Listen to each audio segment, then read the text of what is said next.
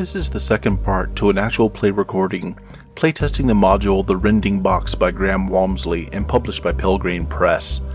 The events and scenarios presented were part of a pre-release playtest. The module may have changed in production, and the Game Master's interpretation of events will of course be an individual choice.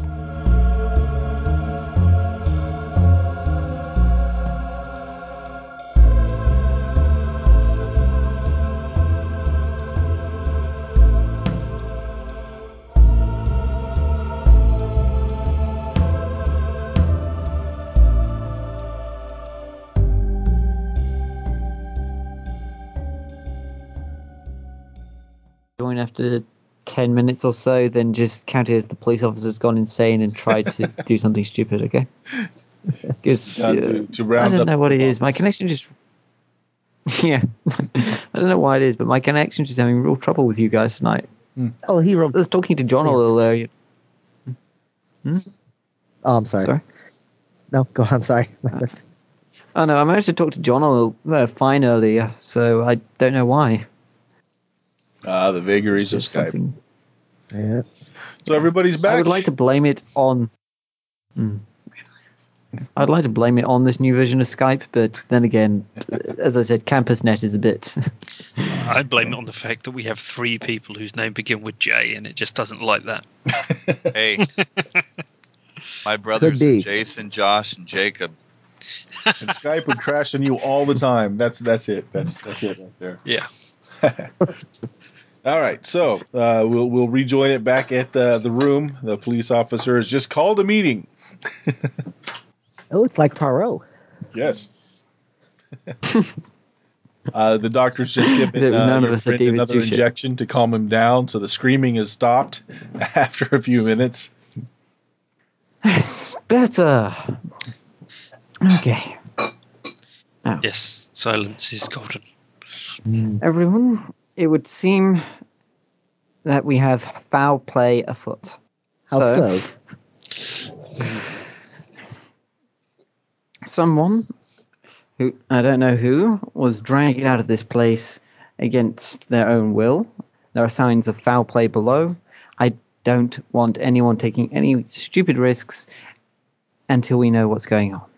What kind of risks do you think we'd be taking? I look around the room as we have the person... I'm guessing the doctor probably looks like she's had a bit of a panic attack or that she's been ruffled. A little tousled, yes. Yes, and you Yes. both notice the box I look at is the... opened. Yeah. Yes. Then turning to look at the Reverend, who hasn't stopped fidgeting since we got here. And then probably turning full 160 degrees to look at the composer walking in behind me, who is probably nonplussed about all of this and going, whoa, man. 460 degrees? We've already seen something with non geometry. My God! Oh, man. Turning around.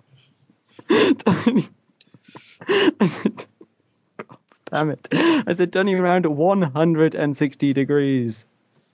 160 isn't even halfway. Oh, God. Whatever, Never I mind. don't... Yes. Mathematics, whatever, I'm turning around. He's off to the side anyway. What do you think I took in non-numbers based subjects? Media student, damn it.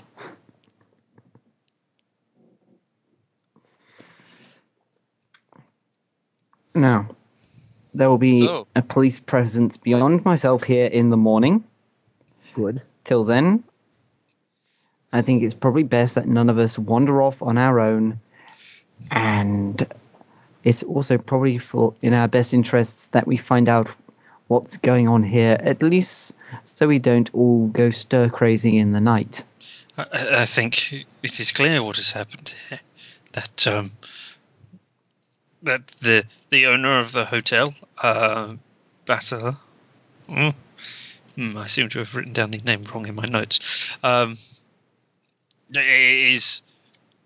been taken, and that Jacob here was driven to what he was doing, obviously unstable before, as the good doctor has said, and at not being able to help her, it took his own eyes out for whatever reason. I think we should try and find the hotel owner. She may be in need of our assistance, or the doctor's assistance anyway. You hear from Jacob's twitching forearm on the chair as he's going into a slumber. You hear him mutter, "I see everything." No, you don't. Now, No, okay. are you sure there's no? Can't we take him somewhere better than like to like take We him can to drive the him- jail I or guess the we could. hospital? He should be I looked at would by like to a make sure that no physician one of is in some the- sort. He has had his eyes carved out. There is a hospital in the town. We can I have a car somewhere. use. So I would prefer to find out what he knows, so that we can get on with this matter before someone else finds themselves missing their eyeballs or dragged off into the woods to never be seen again. That's a little dramatic, don't you think? While he's here, can we get him talking without him raving like a lunatic? He know, has just been drugged You're a again. doctor. Well, I gave him a dose of the antipsychotics, which should hopefully make him lucid once he comes out of the sedation. I'm going to Hopefully. interject at this If point he's- and point out to the police officer that And how long will that be? he seemed highly interested in Horsefall Woods, and show him on the map where it is, and ask if maybe. that And could be looking at the map, place. are these the woods? Are these the woods right outside the hotel? Yeah, the first parts of Horsefall Woods start almost directly outside the hotel, and they extend a good distance. And is there a nearby site circled out on this map as well? There is about 2.5 miles, if you're looking at the map, behind the hotel. So, reasonable, not too far to hike. See, we can look and see if we can find her. She might be injured in the woods. Now, I'd like to know what he knows, and I'd like to make sure that all of you aren't going to be... I don't know what I'm not meant to be. Perhaps it is dropping from Skype. She's been stupefied. Oh dear. There. Oh, he Not did meant to drop. be Look at that. insane. Yeah. Mm.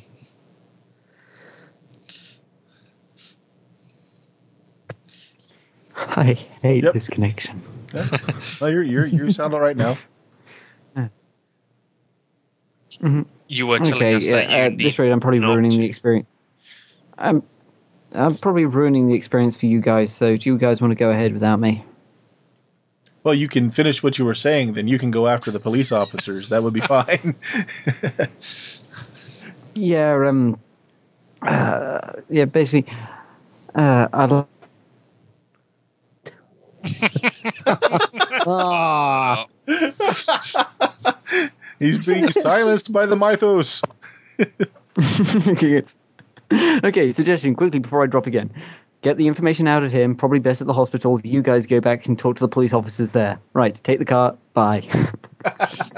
Sorry. See you, John. Sorry. Well, Yeah, you guys have fun. Let me know how it goes. catch you later then.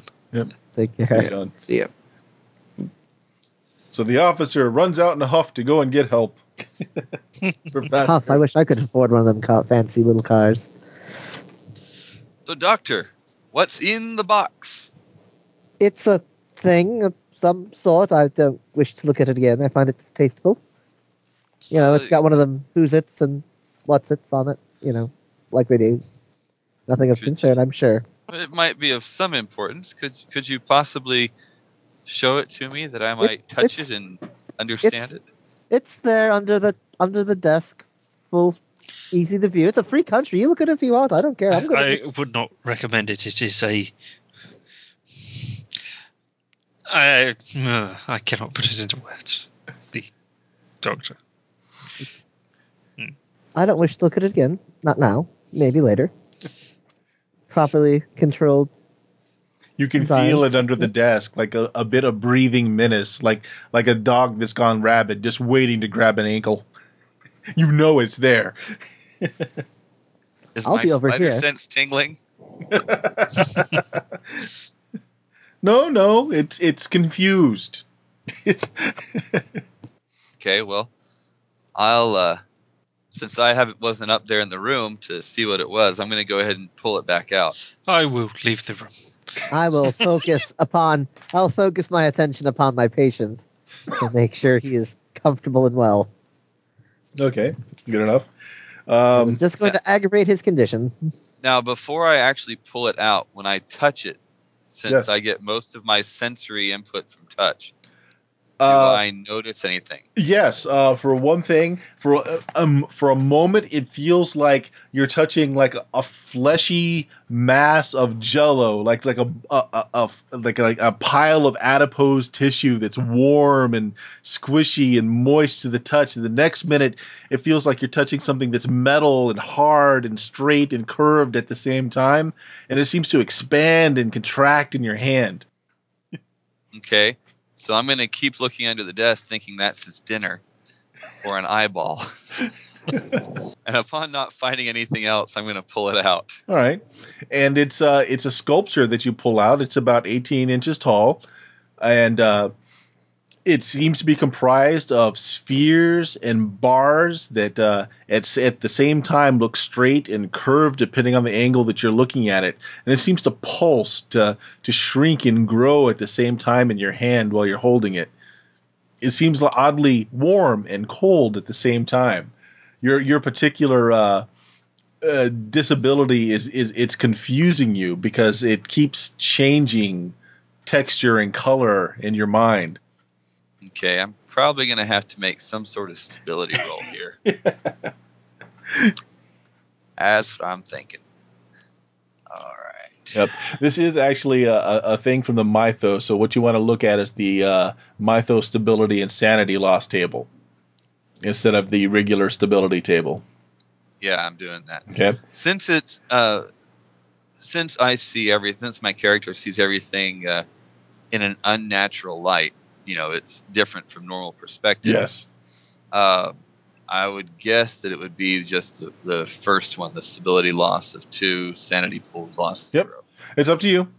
If you take something higher, what happens is you lose the sanity, but the amount you lose, you gain as Cthulhu Mythos lore. So it's like at one hand you're going insane, but it's because you're understanding more of how things really are. Okay. But yeah, if you want to take a low level, that's fine. Just roll a d6. Actually, now that you're saying it that way, because I see things a different Yes. way, I might actually get more out of this. You might understand a bit more out of it, right? So I'm So debating you mark off between- one sanity, and it gives you 1 point in your Cthulhu Mythos pool, and then you roll for the stability loss. D6, 4, 5, and 6, you're fine. Anything less, you're going to lose 3 points. Okay. I need to roll a d6 for what am I shooting for? 4, 5, or 6, and you're okay. Anything less, you're going to lose stability. 4. All right, you're actually fine. Although you're somehow deep inside you've died a little. Awesome. Okay. Do I learn anything from this experience? Just that the what you're holding in your hand here doesn't really belong here. It's not fully in the same space that you are. There's something larger behind it that's kind of creeping in and receding out through the statue. It's both, you can hold it in your hand, but you have this understanding that it's something that's so large and so encompassing that you couldn't possibly exist in the same place that it exists. So you're having this kind of this fugue moment in your head.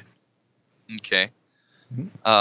Since the doctor is choosing to look away and the kind reverend has I'm going to describe something out. else, though. As you look up from the statue, there are 2 kind of gelatinous, quivering piles of this reddish flesh that is just it's got eyeballs growing in and out of it that are standing right next to you, right near the desk. Are they near the eyeballs of Jacob? Yes, they are. What's your reaction? I'm interested. The colors seem kind of interesting. It's really would go along with my character's kind of mentality to have, two things being one at the same time. So All right. I'm gonna kind of move closer to the eyeballs, see what happens. All right. The Reverend, the Theo was moving. Oh, wait. You said you left the room. Is that correct, Reverend? Yes, that is correct. I'm sorry. Did anyone stay in the room with him? I am. Oh, you? Okay, then. He's looking at you very oddly and is moving towards you. He's holding the statue in one hand. What is... No, take that away. Don't bring that near the patient. He's already in an aggravated state. The flesh pile seems to be gibbering and salivating at you as you're approaching the desk where the eyeballs are. Okay, cool. I'm gonna keep heading towards the eyeballs. Okay. Theo seems to be entranced by the eyeballs on the desk now. Still holding the statue that seems to be pulsing in his hand. Eyeballs make good jelly. Is he coming near us or near the eyes on the... He's going near the eyes on the desk now. Oh, okay. What are you doing, you addle-brained libertine? The flesh pile gibbers at you a bit more. Okay. How close am I to the eyeballs? Oh, you're there. Is there any change, any reaction? Yeah, the eyeballs look like the most succulent thing you've ever can imagine you've smelt or tasted before. Is the box there on the desk as well? The box is still there as well. Yes. And can I see it? Yes. I'm going to set the statue down back inside the box before I try to eat the succulent chocolates before me. Okay. Yes, you watch as Theo puts the sculpture back in the box and picks up one of the eyeballs. Seems to be looking at it with a smile of pleasure on his lips. As soon as he looks like he's going to try and eat it, I'm going to try and smack it out of his hand. What are you doing? You lunatic! And I know lunatics. Chocolate. I'm a doctor. I want chocolate. It is not chocolate. After I've set the statue down in the box, do things start to come back into reality focus? it kind of comes in and out, like the quivering pile of flesh. It starts to look a bit more like the doctor after a little bit. The eyeball in your hand though still looks like a particularly fine selection of Belgium chocolate. Yummy. No. If I can hear the chocolate discussion, Yes. I will try going to another room down the way and try opening the door and see if they are leaving chocolates on the pillows to bring back for the Good the thought. musician. Sure. Yeah. Why not? There's some of the rooms that hadn't been used have been turned down, and there's a chocolate mint on the table or on the pillow. There's two on the table in here. You want the other one? I am going to go to my bag and try and find some antipsychotic for him. Try and snap him into lucidity. After I recognize the I have no idea how to pronounce that word. The synesthesia, whatever. Before I eat it, I'm going to say that the room kind of comes, since I take everything in tactily, the sensation through my fingers, I realize it's the eyeball, and that kind of shocks me back into what the heck am I doing mode. Sure, and kind of reality kind of snaps back in place around you, and the doctor's there rummaging through her bag, mumbling something about antipsychotics, and the Reverend's come back, and he's proffering some chocolate mints to you. I grab one of the chocolate mints and start to stick it in my mouth just as the doctor turns around. Jab. Ah! Doctor's coming at you with a needle. What are you doing? I'm saying, look, it's just chocolate. I hold the chocolate up, that half that I haven't eaten yet. I'm like, what's wrong with you? What's wrong with me? What's wrong with you? You are going to eat that eyeball. What? Which is police evidence at the very least. Because the Reverend brought me chocolate. It's not an eyeball. You're crazy. I'm not crazy. I'm perfectly sane. I should know. I'm a doctor. Uh-huh. All the insane people say that. No, they don't. That's a fallacy. Everyone who's with a PhD in psychology, take one step forward. Not so fast, Vic. All right. At this point, I'm going to close the box back up because I'm thinking maybe that statue's some kind of weird drug. And I don't want any more of it. All right. So you've closed the box back around the statue. I say we And take that. I say we take that box and lock it in the hotel safe. Where it won't be a distraction or an aggravation to the psychotics in the room, whomever they may or may not be. I don't think we can open the hotel safe. I say we just leave it locked up in this room, which we do have a key for. Right. Let's put it in that closet over there. There's a good idea. And the strange ball sphere things as well. I mean, the eyes. No, the object with the rods. It's in the and box. Spheres. That's in the box. Oh, I'm sorry. I did not. I thought. Right. I was out of the room. You didn't see you put it back in there. I am glad you did, however. I didn't, but I'm going to suggest that we search for the hotel manager in the Horse Falls Woods since they're not that far away. And if anybody wants to come with me, hi-ho Silver. Yes, I think trying to find the hotel owner in the woods is a good idea. I will join you, musician man. well, Jacob seems to be nicely sedated and handcuffed. I'm sure he'll be fine here. I shall accompany you. I will introduce myself to the doctor. I am Reverend John Bowles. I am Dr. Delos Muir.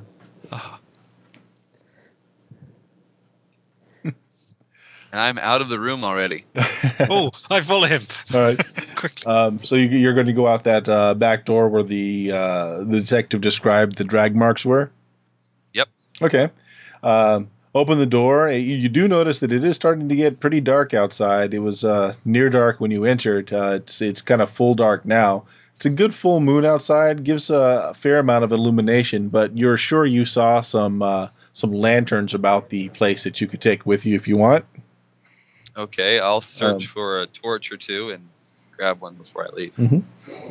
And while you're poking around getting a torch, the back end of the garage is, like I said, very close to the back end of the hotel here. And you catch the smell on the wind, a very strong smell of gasoline. You noticed that earlier, Doctor, when you first came in, but that smell is much stronger now from the garage. Huh. Smell of gasoline. I wonder where that's coming from. A car. Let's check the garage. Possibly. All right. Just don't light a match. Did the police officer leave the lorry for us to use? No, he would have taken the lorry with her. Curses. So the doctor's car is in the garage. As you take a look in there, there's also one other car in here as well. And as you sit in the garage, the smell of gasoline is very, very strong now, and it seems to be centered around the other car, the car that is not the doctor's. Do we see any liquid pooling at the bottom of the car? No, you don't. And if we peer in through the window, we cannot see it. When you peer in through the window, you see that the back seat and the passenger seat are just piled up with gasoline cans, oil drums. Is that dynamite? Is that explosive you see there? I'm driving that car. Packed with gasoline and explosives. I think the police should be informed about that sort of thing. I think that somebody has done this for a reason, even if it is a insane reason. Quite possibly, but I still believe the police should be informed. I think high explosives would be a good bargaining tool to retrieve a hostage.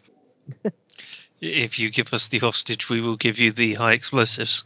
No, if you give us the hostage, we won't blow you to Kingdom Come. I do not like loud noises. Oh. But maybe.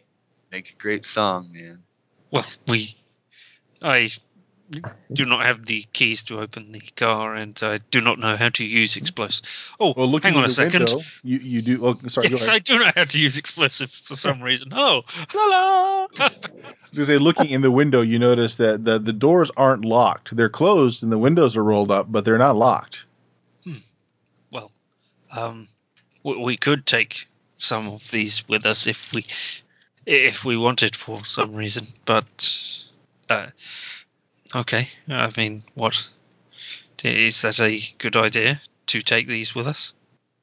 Can't hurt to have some TNT. We shall open the door and find some something with a fuse that we can light and throw at them. Presumably, There's a bundle of dynamite. That's it's not the sweating kind. It looks to be pretty stable. That's got a good long fuse on it. You also see that the glove box is opened, and there seems to be some paperwork kind of just hanging out of the box. I suppose it might be interesting to know whose car this belongs to.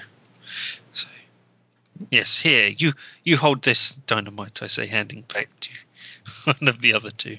And I get the dynamite. I'm not touching it. Mm-hmm. I get the dynamite. It's registered to Tolving. This is Jacob's car. Oh, I wonder if he brought this stuff with him or if he acquired it here. It is his car. Well, that's not the sign of a stable personality. Unless people placed it. No, he dug his own eyes out. Nobody is trying to set him up. This is all rather confusing. Yes. Well, time's a waste, and let's see if we can't find that hotel manager. Yes. Sure, you guys have got lanterns, and you're heading out to the woodlands. If anyone has got any outdoorsmen, as an I do. investigative skill. Oh, okay. I think we all do. Yes. I do too, for some reason. Okay. Well, you're actually able to follow the drag paths. It looks like whoever, and it definitely looks like it's a heel imprint of someone being dragged away, and the person dragging made no effort to disguise the pattern or hide it over. Is evidence collection or outdoorsman better for knowing how many people went in this direction, how many times the stuff was dragged?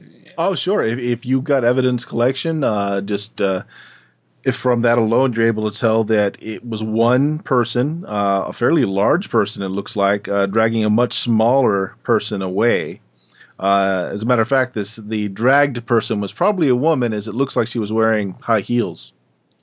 And And the other person was barefooted. Jacob does not fit the description of a large man. No, he doesn't. Okay. A large barefooted person has dragged a woman in this direction. We must go and help the poor dear.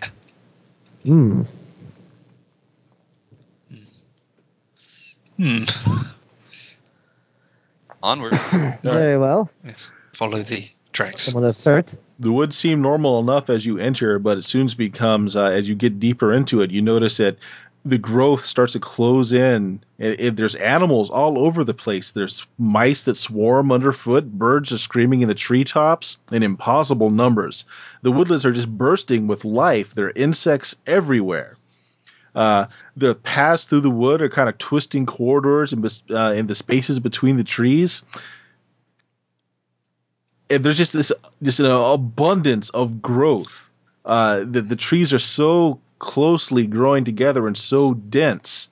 If you go people who have outdoorsman skills, you don't even understand how this is possible because they couldn't get enough nutrients. I will make a stability roll here, just a stability one, because I enjoy the silence of things and know that what is going on here it is not a natural occurrence to begin with. Yes. I'm sure there's a perfectly rational explanation for it. Well, it is possible that there is some thing going on. Oh dear, I have rolled a 1. I will take another hit there. Yep. Yes, this is most unnatural. I do not believe this is nature in action at all. It is some sort of foul perversion, a corruption, perhaps something that man has done here. That's a perfectly rational explanation. Yes. As you penetrate further into the wood, still following the trail, although it's starting to get harder to follow now. Does anybody want to make a spend in outdoors to continue to follow, or just keep going as best you can? Oh, I'll spend it outdoors. Okay. You're able to continue following the trail, and you come to a twisting kind of corridor between the trees where you find that there's kind of a very crude lean-to shelter. Some unfortunate vagrants, no doubt. Do the treks go beyond this? The dragging marks? It goes past it. It doesn't seem to stop or anything. I will still take the time to look into the lean-to. Mm-hmm. There's a filthy blanket inside and some kind of carved jewelry. I will look at the carved jewelry.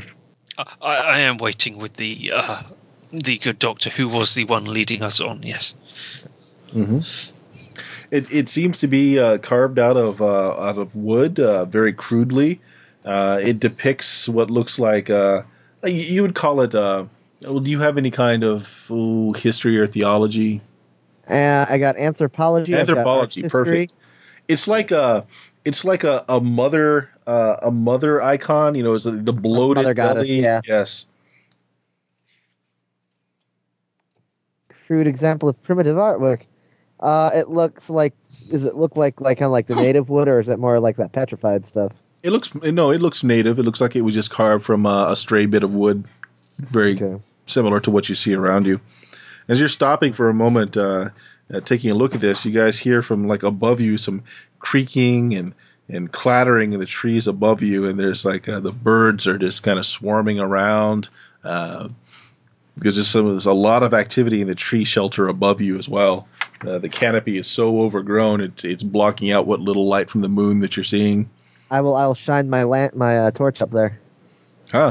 Something larger than a bird seems to be flitting between the treetops. Probably the filthy vagrants living here who probably dragged the woman out here. I'll grab a stick and hurl it up there. It's like, come down here, you foul thing, and let us take you to the police like a civilized person. You actually hear a burst of what sounds like speaking from the treetops in a chirpy, kind of sing-songy voice between a couple of different things. Yeah. What's it say, or does it not say anything? You can't really make out words, but it certainly sounds conversational. Speak English like a civilized human being. A couple of eyes poke out from the canopy above you. Stick up at it. Okay. A couple of eyes poke out at the canopy above you. It's very thickly grown hair covering a very childish face, and it's kind of hanging upside down in the trees. The young man's legs are kind of hooked around a branch, and he's hanging upside down. He seems to be peering at you.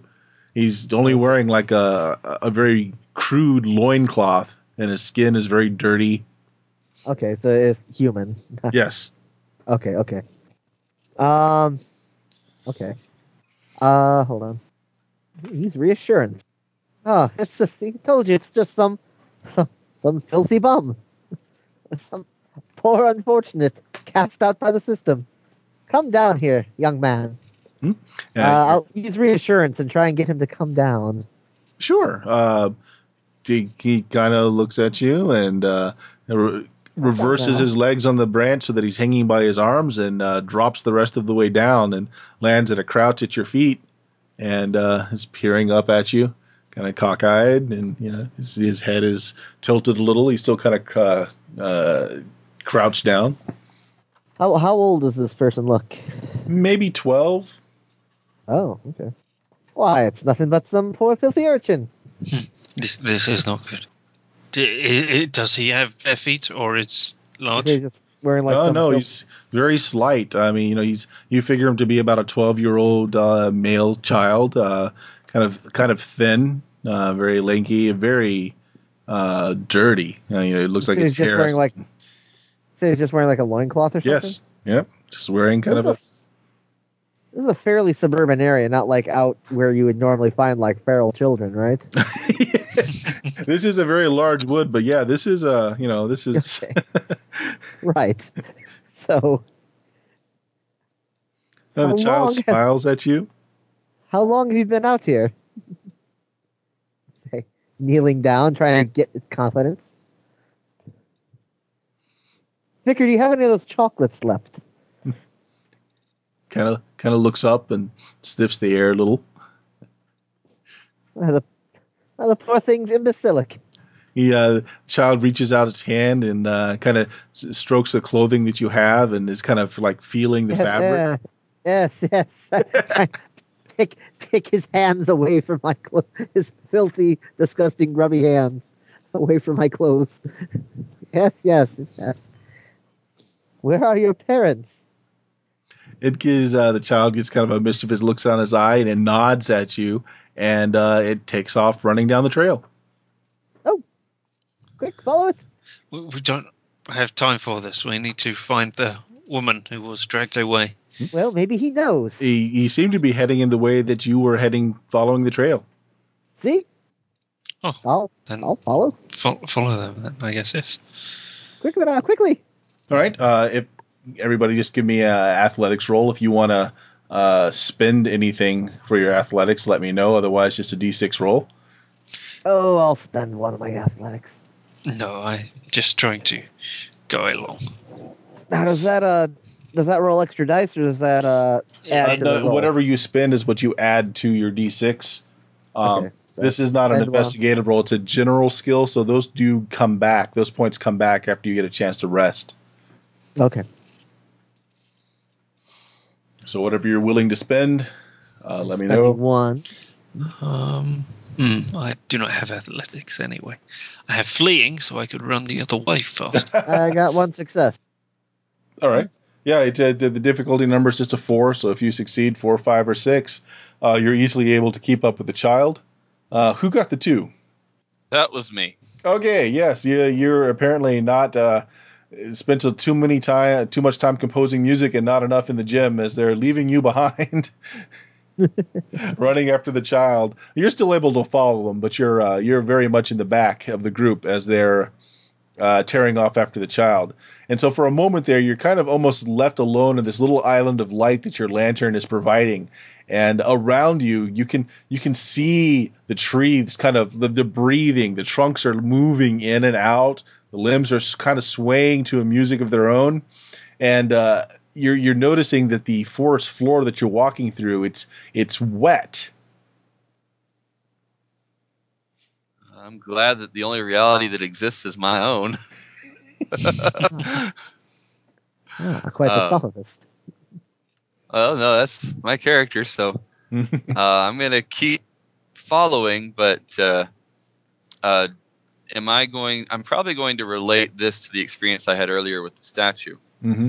Thinking something along the lines of, two planes of existence at the same time. Mm-hmm. Okay. Seeing varying colors. So it's not going to be that much of a shock to me, I don't think, since I already had that first encounter. Fair enough. Those in the lead, they're able to follow the child. He's just running kind of through the woods. He's not really trying to lose you, but he moves pretty quickly. And you hear him laughing ahead of him. And he stops next to a figure that's standing in the middle of the path. It's a very large man. He's over 6 feet tall, very wide, also just wearing a loincloth, very, very dirty skin. He's wielding a large kind of like walking stick. And the child is now kind of grasped around his left leg, squatting down, huddling. He's smiling at you guys, but he's holding on to this larger male's leg as you're running up behind. It's a whole family of dirty, filthy, disgusting bums. Do not call them that. They just need the gracious, healthy Lord to overcome their Yes, yes, yes. impoverished circumstances. Perhaps we should. No, sorry, workhouses are not around in the 1930s. No. You chased my son. Why you chase my someone who son? speaks English finally. As his voice is very guttural and the accent is very heavy, an odd dialect. Speaks English, sort of. You can make the words out, but it's definitely got a very strong accent. It's not proper English. Ah, We are not chasing your son. We are heading in this direction to find a woman who was dragged away. He nods at you and heart of the mother, gift for the mother. whose mother? Yes. He kind of lovingly pats one of the trees near him and says, "Our mother." Who? And about this Oh, time, your composer friend manages to catch up with you. it must be some primitive pagan nature mother worship. Yes. Trees. The kind of thing the ancient druids and whatnot would have had in this area. This is the Funny, you don't- 1930s. We should not be. No, you don't find that kind of thing now, right now in this modern age. No. Not this close to a major city either. Very odd. Do we see any drag marks or anything where the body may have been taken through? Wait a second. Whoever made the spin, you can still clearly see the marks going through the woods past where the guy is kind of blocking your path. Gift to the mother. That doesn't sound good at all. Wait, that doesn't sound good at all. What do you mean, gift to the mother? You filthy heathen. Oh, wow. It's May 10th. I mean, Mother needs nourishing. It was a gift. Mother provides life. We provide life for the mother.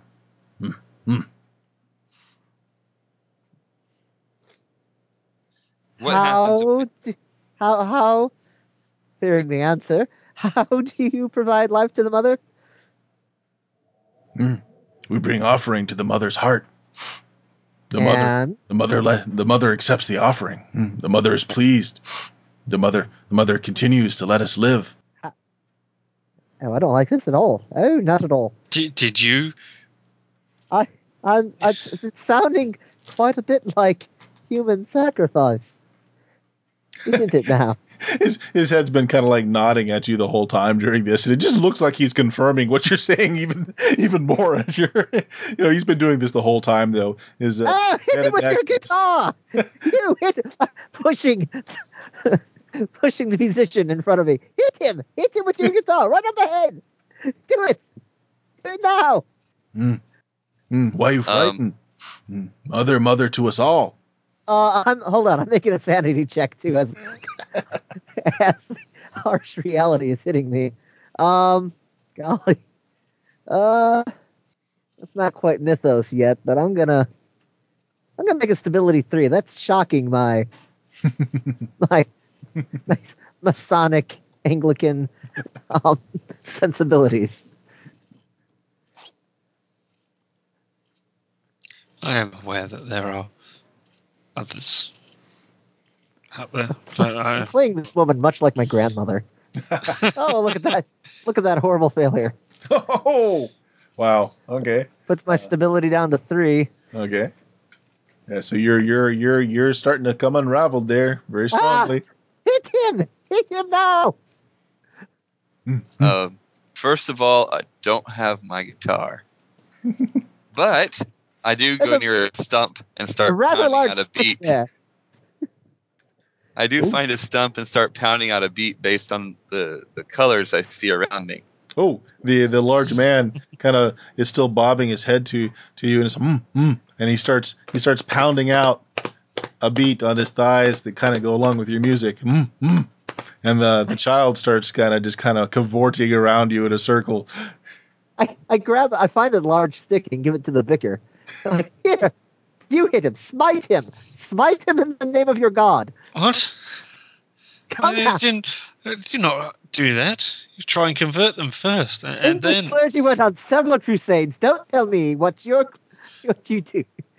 Smite the heathen. Your God commands it. I've read the book. As you're talking, the guy stops doing the little beat on his thighs, and he goes down to the earth, and he kind of scoops up a handful of it, and you notice that it's kind of damp, and and he comes over to you, Theo, and he's like, and he kind of puts his hands up underneath your nose, and it's filled with like the dirt and sod from the ground beneath him, but it's got a strange odor of like warm milk, and it seems to be kind of sticky and very pungent. That changes the beat of the song I'm tapping out, just because the color changes. You drink milk of the mother, nourishes. Milk is one of the staples of a good breakfast, yes. Mud! It's mud! What is wrong with you? But because of the earlier experience with the statue, is that going to have any lasting effects on me that would make me want to drink it? Not unless you feel like you must. You're not feeling overly compelled to, but it does smell like warm, rich milk.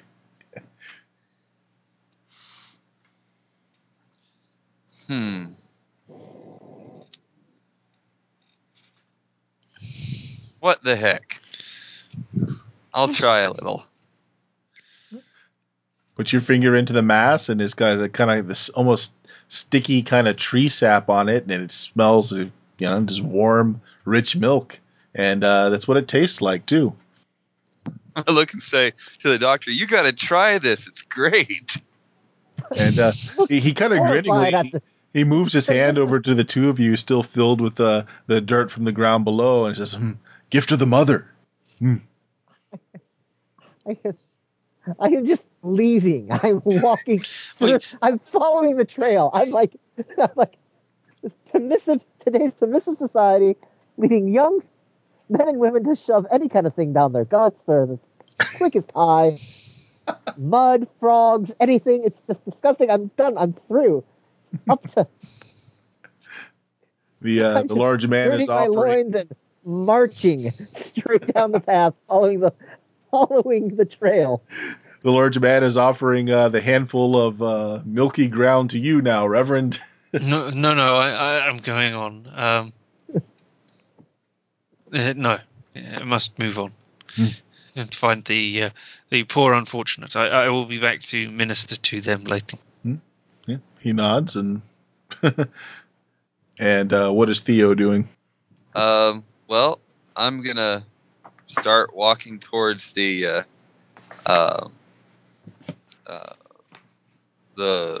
marks where the body was dragged. Okay, and, so you're go with the Reverend, basically. okay. Yeah, so you guys are all following the tracks again. Since the doctor is the one who did the spin, she's able to still track the drag marks through, and you're very much getting into much denser part of the woods. I mean, the trees are growing, if it's even possible, closer together, and the wildlife is just teeming around you. Nothing's really bothering you, but if you stand in one place long enough, they're just like swarms of insects that just kind of run over your feet. There's like little rats and rabbits, and this is the middle of winter. Oh. And the smell of warm milk gets stronger and stronger as you're following this path through. The large man and his son have left you back. They don't seem to be following you, although you're still hearing kind of chittering and moving in the treetop canopy above you. I'm going with a 1 point stability check here because that's not right. I'm sure there's a perfectly logical explanation for it, but it sure ain't right. That I'm sure is a logical explanation for it. All right, I made the roll. Yep, no problem. It's not any freakier than things that you've seen so far. No, it's just I'm sure the local industry is just making it warmer out here. As you continue to cycle. As you continue to follow the path, the canopy gets even more enclosing above you, and is getting darker and darker, so that finally your lanterns are the only real light that's provided around you. And you're starting to notice there's a slope, that you're starting to go into a downward, kind of a sharp slope. I will carefully continue. The bird song. Oops. It seems to have lost James as well. We are not having much luck today, but yes. Oh, we did lose him too. Yeah. I'll give him a minute. We're so close. We're almost done. Yeah, I don't see this ending well. Yeah. Are you back, James? No, he's not back yet. He will be in a second. Yes, I see him. All right. The problem I have with Call of Cthulhu games is I know so much about the mythos and the stories that, unfortunately, so much of like I know what's coming up. I know this isn't going to end well. Okay, I'm back. I right. see where this is going, but So the trail that you've been leading is apparently leading you at a sloping, very sharp slope downwards, and the canopy is getting denser and denser above you to finally your lantern light is the only light that's being provided in front of you. The animal sounds around you kind of crescendo into a big, maddening howl, and then as you're going further down this decline, it just becomes very quiet. And it's kind of the sounds are receding in the background. And you get the distinct impression that you're no longer above ground anymore. You feel very much like you've gone underground. The smell of the warm milk also is gone now, replaced by a much more bitter smell that kind of catches in the back of your throat. It reminds all of you very strongly of like liquid bile, and it's just kind of running in rivulets on the vegetation that's around you. okay. What's the benefit of removing one of your pillars of sanity? If you lose 3 points of sanity, or for every 3 points you lose, you may get rid of one of your pillars. Okay, I haven't lost any sanity yet. How this helps you is that pillar can't be attacked if it's something that because the sanity loss for a pillar being eroded is very high. I think they're like anywhere from 5 to 8 points. Okay. Yep. Sorry.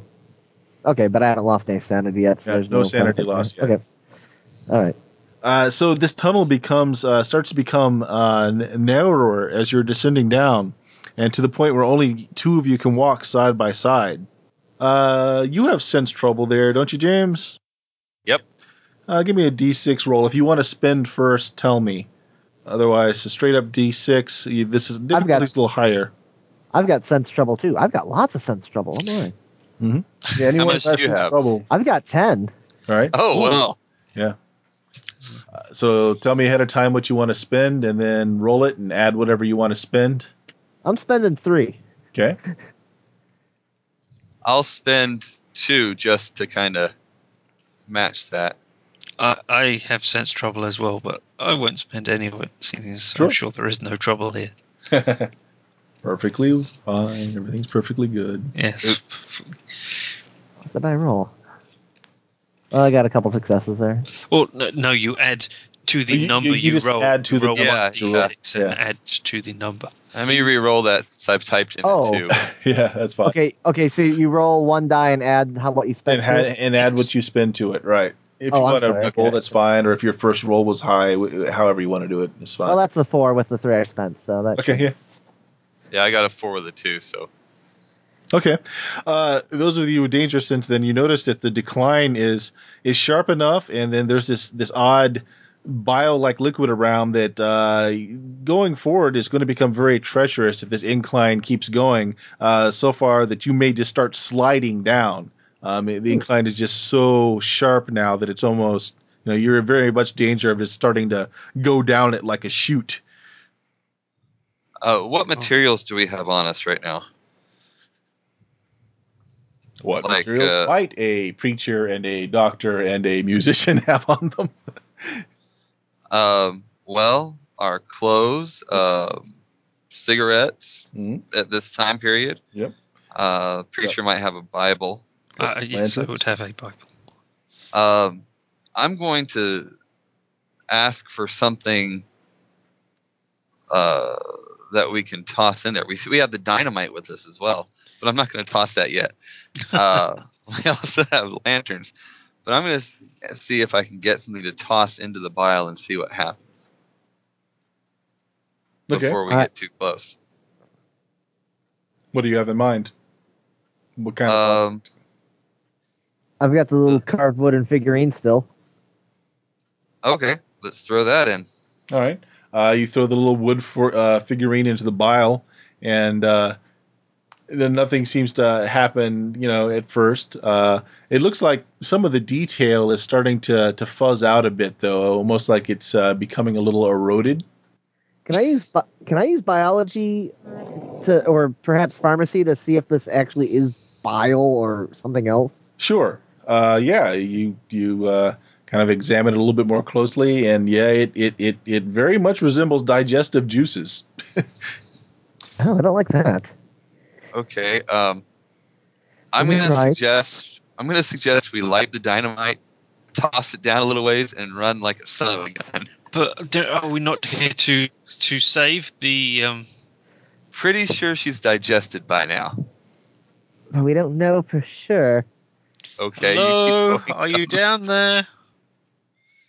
Okay, you yell that out, and Yes, in I return, am. you hear like a low moaning sound coming up from like the very steep hole, in front of you. It sounds like it's somebody in pain. See, We've got to go down there. I'm Yes. going to say that with my preparedness skill, and I'll even be willing to roll or spend for this, that I've picked up a rope. Aha, and that's out. exactly what that's for. Give me a preparedness roll. A rope is something common, Okay. so just a 4 or better. And if you want to spend before you roll, I'm going to spend 3 just to make sure we can get it. okay. Uh, Then you don't need to roll if you're spending 3 because obviously you're gonna get a 1 at least. Sure. well, You have for whatever reason some rope about your person. okay. Silky, soft. 50 feet of silk rope. I'll be that. It's elven make. My 10-foot pole and some pythons. All right, I'm going to suggest that one of us anchor up here, and we have, or at least one of us anchor up here and have one person go down on the other end of the rope to see if they can get a hold of the body or person down there. We can't send the poor dear doctor down there, That's right. so it will have to be you or I. What do you? I am probably not the stronger of the two, so perhaps not being used as the anchor. All right, I will anchor then, and Reverend, I will tie this about your person and lower you down as you walk down slowly. If you start to slip, I'll catch you. Yes. All right, sounds good. So what I'm going to need is, if you're anchoring the rope to yourself there, James, give me an athletics roll. The difficulty is going to be higher because you're on slick ground and you're trying to hold the weight of the Reverend as he's going down. So I'm going to need a 5 or better. You can spend athletics points before you roll. And then for the Reverend, just a success, a 4 or better on an athletics roll. If you do not have athletics, this could be harder. Yes, I do not have athletics. Perhaps I should have looked. I'm going to spend 4 on athletics. Okay. Since I have 10. How this can work here, by the way, is you can help another person do a roll. Okay, if you have an athletics pool and he doesn't, you can help his roll basically by giving some out of yours. It costs 1 to help him that doesn't do anything, but anything else you spend past 1 will add directly to his roll. Okay, so me spending 4, how would that? Okay, well, you have to make an independent roll of your own just to be able to hold the rope. But by instructing him how to tie the rope about him, and by lowering him slowly yourself, you can kind of help him with his roll by spending more of your pool.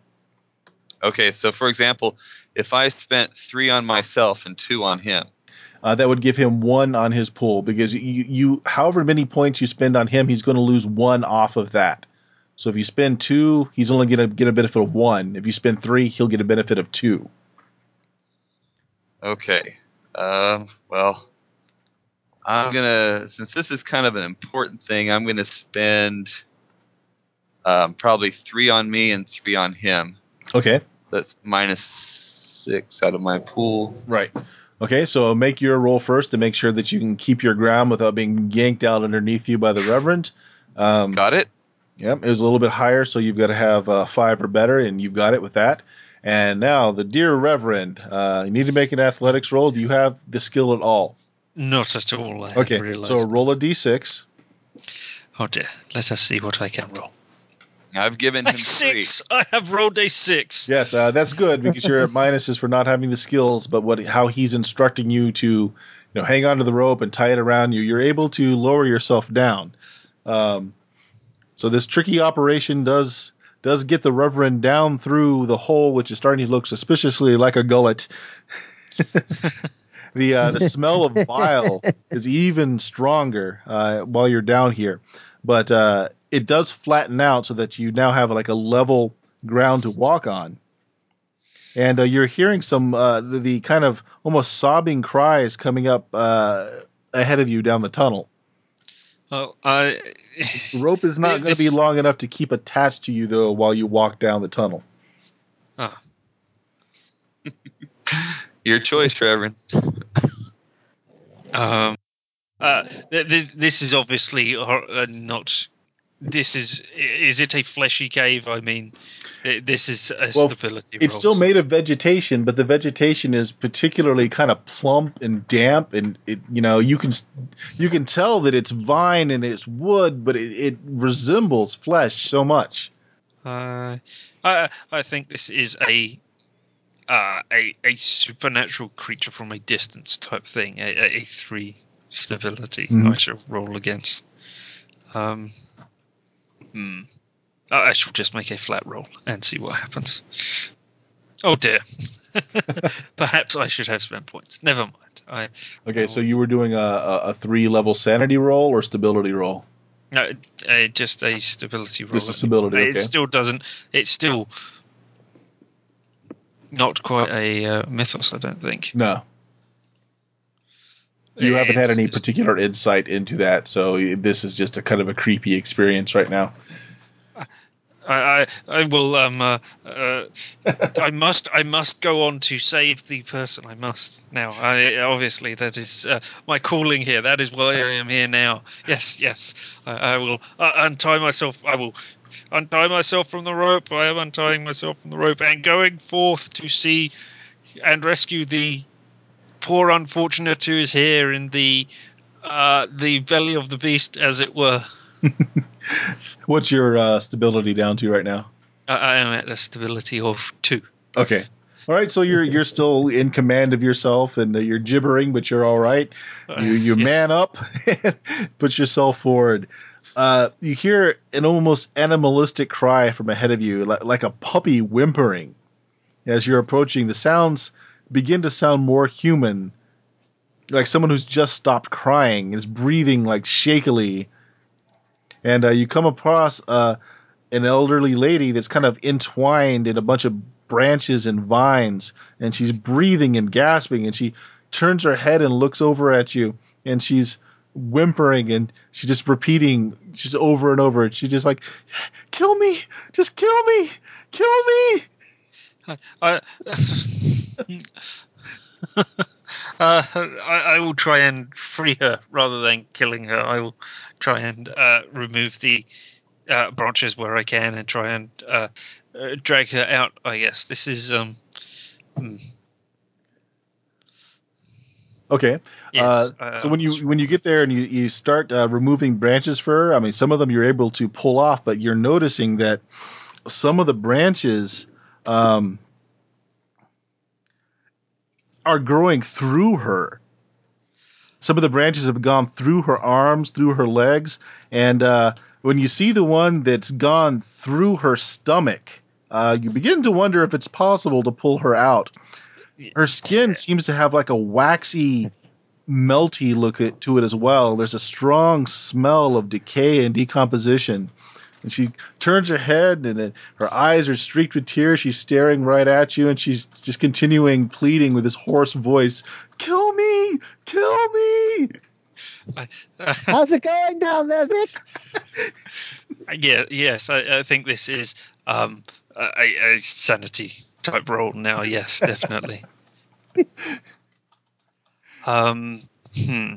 Okay, so how does sanity and stability interact? If I lose, I will always lose the sanity that is listed. Yes, but you can make a roll against the stability. All right. Well, I think this is a Mythos posing a clear and present danger to innocence. So a 3 stability, 1 sanity lost. So, Okay.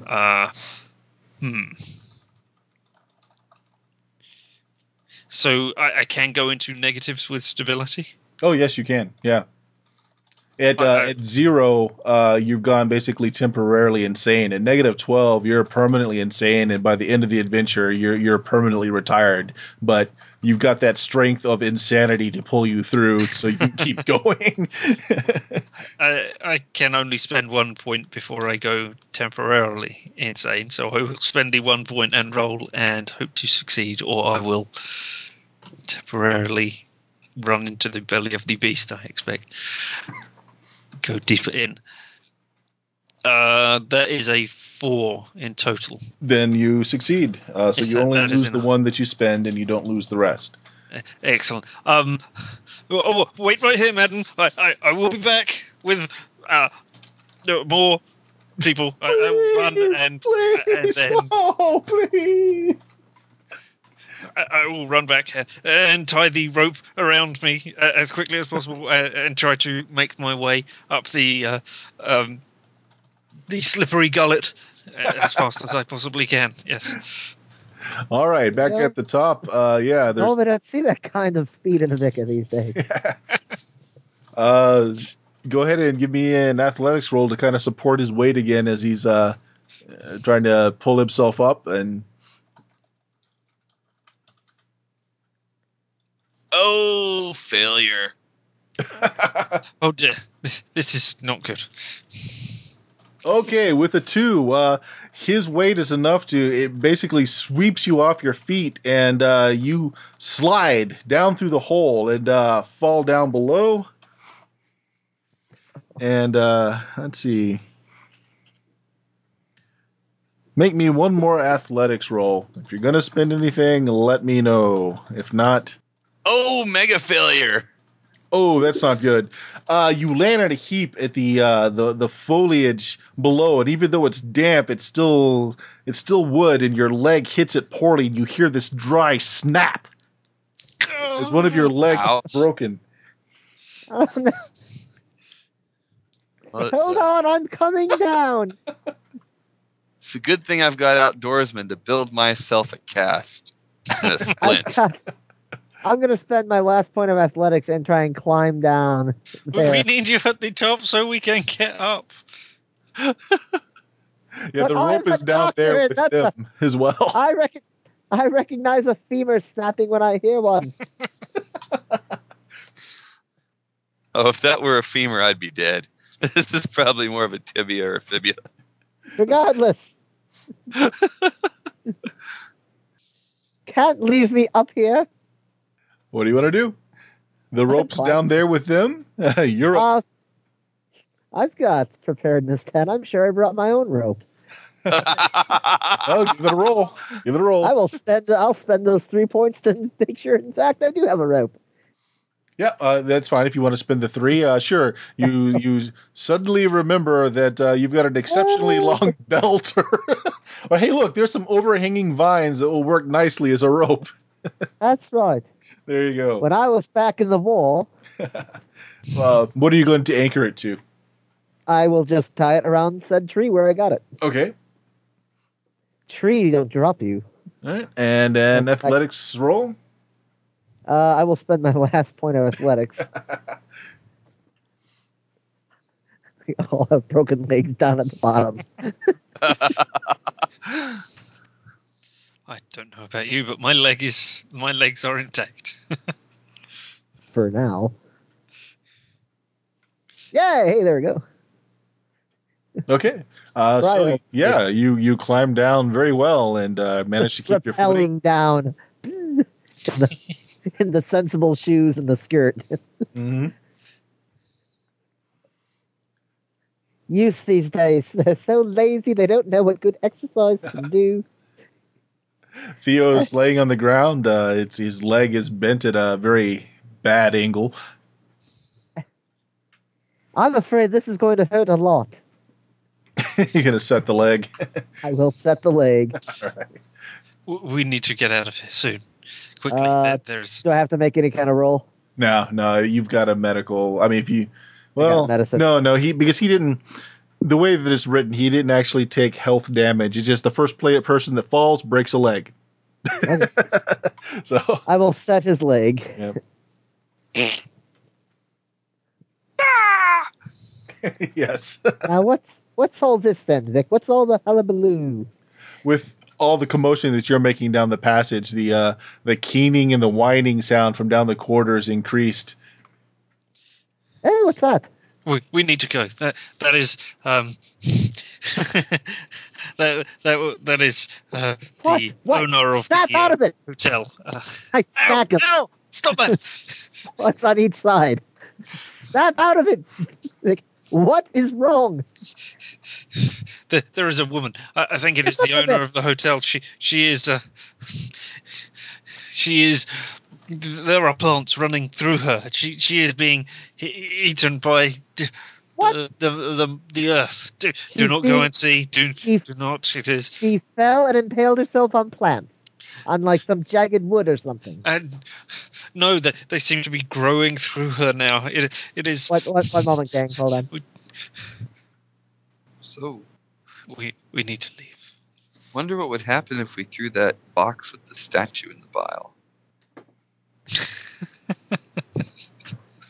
I bet that would be all kinds of fun. Well, it's providing you haven't dropped the dynamite. I know what I'm suggesting you do.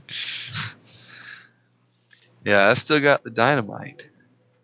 I want to get the statue and then blow the whole thing. That would be all kinds of fun. And who knows? We could make the doctor do it. I'm back. All right. So you've just set a leg and you're hearing this keening sound down the corridor. Yes, it is a woman. The plants are growing through Hold her. on, I'm sorry. Hold on one moment. No, Sorry. The doctor's having some problems setting that leg. Middle of the night, dark cavern with digested juices, stick of dynamite and a broken leg. It's time to go. Now I need a whip, a hat, and a gun. Yeah. And some dark sunglasses. Oh, yeah. Mm-hmm. I've got this sinking feeling that we should have brought the statue with us. I'm back. I'm sorry. Well, no problem. Okay, so yep. Wailing down the corridor. All right. We get to the woman with the. I do not advise you go there. But yes, we can. Can he walk on his broken leg? With a little bit of support, he can hobble along. Since the Reverend's not going back there in all likelihood, I'm probably going to be staying here with him while the doctor goes insane. Well, if you weren't moving, I was going to stay with you. But if everybody was going, I would have. No. I'm staying here.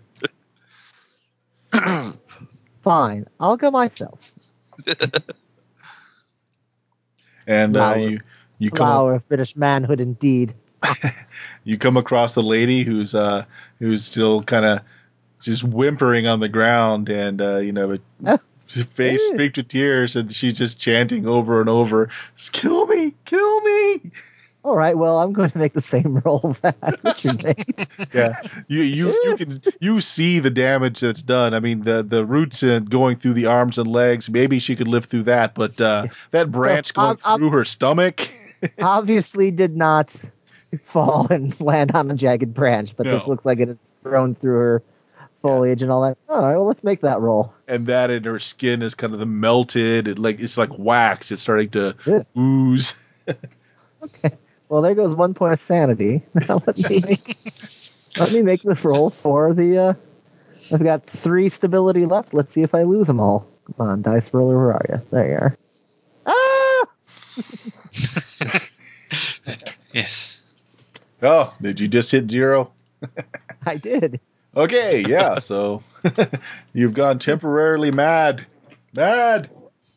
Oh, we've got to get you off there. And I'm just yanking her off without even attempting. I was going to try and surgically remove her, but now I'm just in a panic state, just trying to pull her off through the jagged branches, Okay.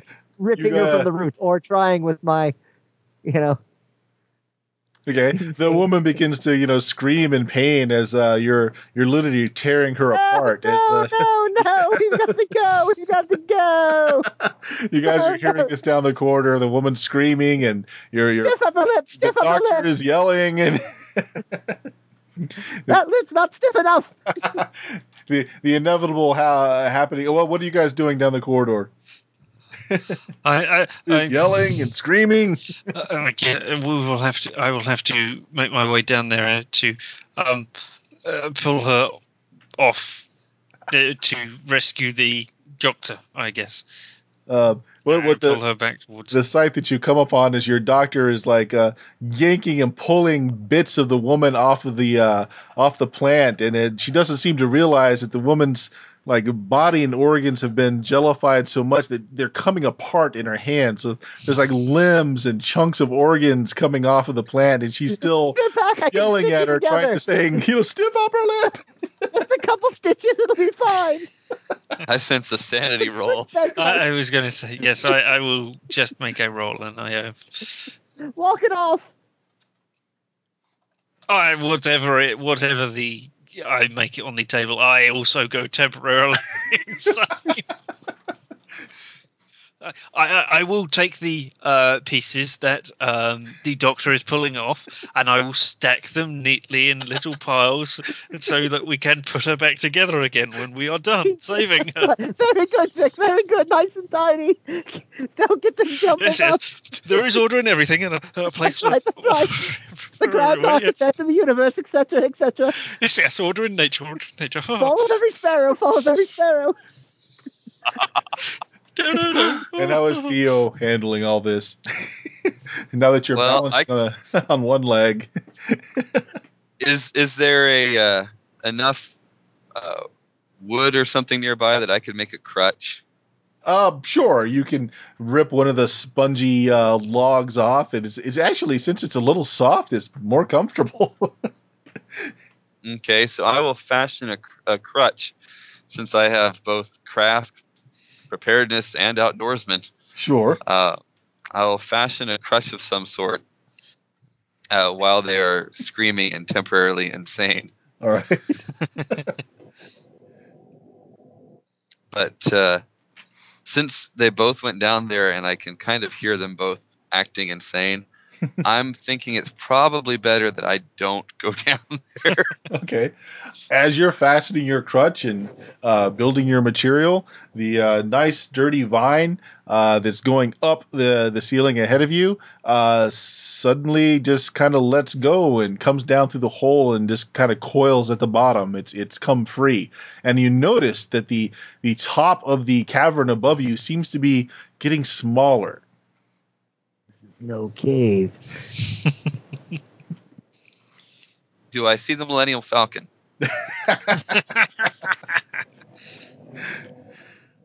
No, that was a stability roll all its own. Okay. I'm going to try and get the attention of my cohorts to see if they notice the same thing, and at least try and get them back to climbing out of the gullet. Okay. How do you get their attention? You can't interrupt our work. I'm ordering this according to the Dewey Decimal System. Where does the spleen get filed? Under S. I'm going to try and, since I'm limited mobility down here, I'm going to try and get close enough to toss things at them and yell at them.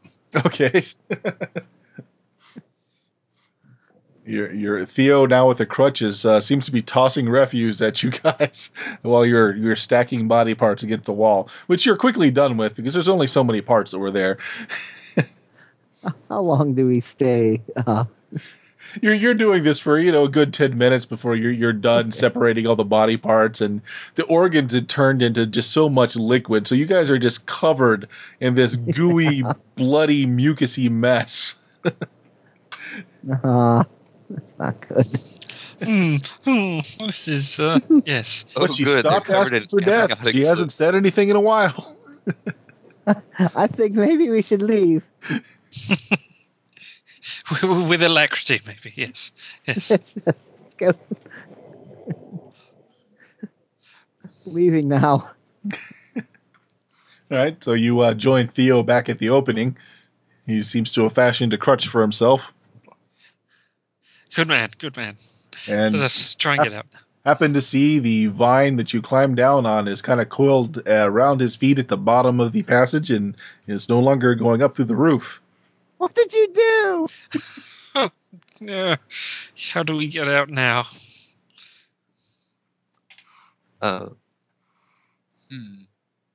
Being prepared like I am, and having outdoorsmen, I'm going to suggest we make climbing pikes. For if you've ever gone hunting or anything, you jab them into the sides of the trees, and then actually use them to climb up. So we're going to fashion these out of the wood in our limited time and jab them in as we go up. You think that your patient's femur back there would make a nice sharp handhold? The other jagged bits of bone. Although those have been dissolved into gooey fluid, I'm not sure they would work. Not bad. You do notice that the top of the tunnel is constricting more. So the plan is you're going to try and find some sharp bits of implements and try to climb your way out. That sounds like the plan. If that is what he suggests, yes. Okay. Well, it's harder going without a rope, of course. Difficulty number getting back up is unfortunately a 6. And with a broken leg, I'm afraid to say it's a little bit harder for you. Do you have any spins left in athletics? I have 4 points. Okay. You're going to actually need a 7 with a broken leg to get up out of here. Everyone else will need a 5. I'm out of spends, so let's see how. I have no spends either. No. Yeah. I was adding 4 to make sure I got it, and I got a 6. So I don't know if you saw the add 4 I wrote before that. No problem. So yeah, you're able to pull yourself up with a broken leg. Yeah. Scamper. Like, ah! Trying to scrabble up the wall. Get in your way. But one of you is up there now. How are the other 2 of you doing? No. We are. I'm getting in each other's way. Oh yeah, we're not I see that. Well, at all. How did the one with the broken leg get to the top? Adrenaline, obviously. I was still sane. You guys are No. scratching at the I'm surface perfectly of the wood, trying to yank yourself up, and you keep sliding back down.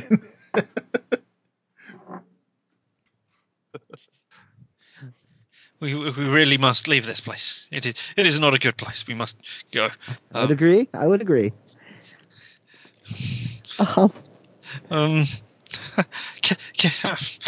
You are at the top. Can you throw down the... Wait! What happened to the rope? Am I still attached to the rope that he was attached to? Yes, throw it up there. Sure, yes, the rope is still there.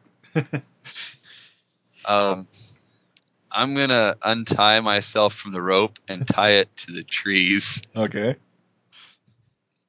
Just to make sure I don't fall down again. You notice the trees kind of almost try to sway out of your way as you're trying to get the rope around it, but you're able to. But the tree actually looks like it's trying to avoid you doing this. Its trunk kind of moves and shifts around, but you are able to loop the rope around and drop one in through. Okay. I give it a little tug and say, come on up, I start to walk out of the cave. So that'll reduce your difficulties down there now. You have another shot at it. You need a 4 this time. H before beauty, I say, grabbing the rope and pulling myself out. I'm older than you. I haven't seen your birth certificate, so I don't believe you. I make it up. The Reverend is gasping at the top as he manages to pull himself through. I can't get up there. You fail. Oh no! Yes. You notice that You the foul, petty, the top of the tunnel is excuse for a man of the cloth. starting to collapse a bit more. It's kind of irishing in like some giant sphincter almost. I'm making another. Okay, so the between the fine English clergyman leaving me behind and the tunnel collapsing or shrinking as it looks, I'm going to make another 3-in-1 sanity stability check. Sure. Desperation kicks in. All right, I keep stability. Sanity's going further down. All right, so what is your sanity at right now, or how much 8. points did you lose? You lost what? 2? I lost 1. Yeah, 1 and 1, so I'm down to 8. Ah, okay. All right, so yes, it's starting to close above you, and your friends are out there, and you're certain they're laughing at you. You're Heaping verbal abuse upon them both. Yeah. So what are you guys doing? It doesn't look like the old doctor is able to make it out on her own, and it's starting to close. How dare you leave me? I am a mother, a grandmother. How could you leave me down here? I've already started heading out of the cave. It's just like your generation. If we throw the rope down, or if the rope is already down there and we pull it up while she holds onto it, yes, will that make it easier again, or yes, another roll? You'll allow her to have one more chance at it. That's fine. If you're anchoring it by yourself, give me just. It's tied to the tree, so. Oh yes, okay. So you're just going to kind of help pull. Yeah. Okay. Well, you give me an athletics roll first. Oh, look at that! Made it. Again, I have no athletics. So. That's fine. Just go ahead and just give me a roll. Let's just see. Oh. Okay, very good. Yeah. A 5. So you had to have a 5 to do this since you have no athletics, but yes, you can help her one last time before an iris is closed. Let's have that roll. You only need a 3 with help now. Is the doctor going to live? I rolled that 5 before he did. Woohoo! You managed to get up just as the cavern mouth kind of closes up behind you. I am going to throttle that young musician who's hobbling halfway out of the tunnel already. I suggest we leave so that you can do that later. I will gladly watch you. running. Yes. Okay. Running now. Yes, which you will be able to catch up to the musician as he is hobbling. Can I get the explosives and run back and then drop them in when I catch up with the Theo, the musician? I will try to get them from him and throw them down the hole before it closes. Ah. Because things like this should not suffer a witch to live. I seem to remember. It's not exactly a witch, but I do not like this. All right, so Theo, the Reverend is raving at you about the explosives and needing to throw it down, and I'm going to tell him, let's go get the car with the gas and all the boomy stuff. And but the hole is closing. We need to throw it in now before it closes. Otherwise, I mean, who knows if we could find that. Yes. All right, I'll give him a stick of dynamite to, make him calm. Okay. And a match, and I will keep hobbling away to head towards the car. You have a stick of dynamite. So I will run back and then I will light it and then I'm getting far away from the priest with the dynamite. You're able to just squeeze it down through the little bit of hole that's left as your stick of dynamite drops down through the hole. Great. That is exactly what I am looking for there.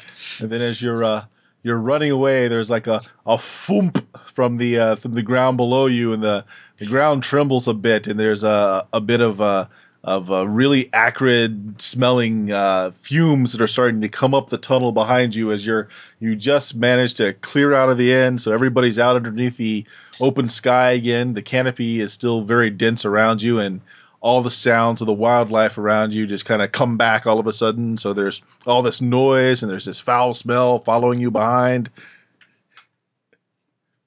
Yes, I do not stop to explain anything. I just keep going. I do not.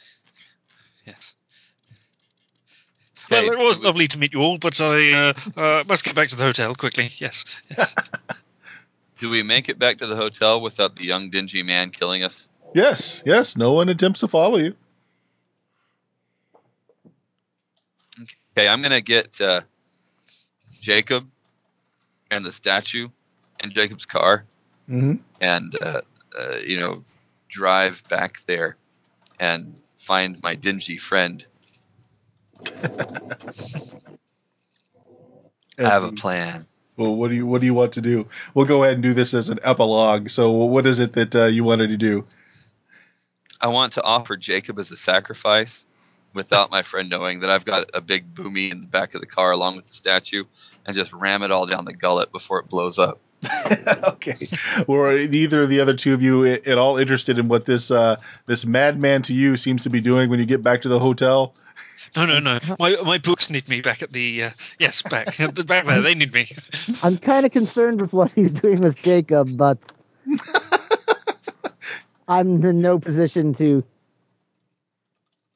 I'll go actually tell the police. I'm not going to be able to wrestle that ruffian down. So you're calling the police. Okay. I'll make my way to the police if I can remember where it is. All right. You're a little crazy anyway. All right. So I'm gonna do an epilogue here where we'll say that Theo manages to get his ploy going, and I figured he'd get there much quicker than the police would. the car explodes in the wilderness, and the forest is set afire. And Theo, as you're looking up from the hotel, pleased with the sight below you, as the evil wood seems to just catch on fire readily, and it's all burning below you, and there's a small smile to your face when suddenly I'm gonna read the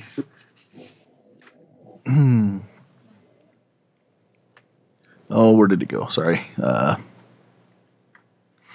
As you're looking out over the forest burning and have that satisfied smirk that you think you've done something good, the hills of the entire lake district before you, and this is not just the forest, but the hills, the valleys, just all the lake district before you shifts as if an animal moving in slumber. And that's where the module ends. Oh, Yeah. So the statue didn't get destroyed or anything?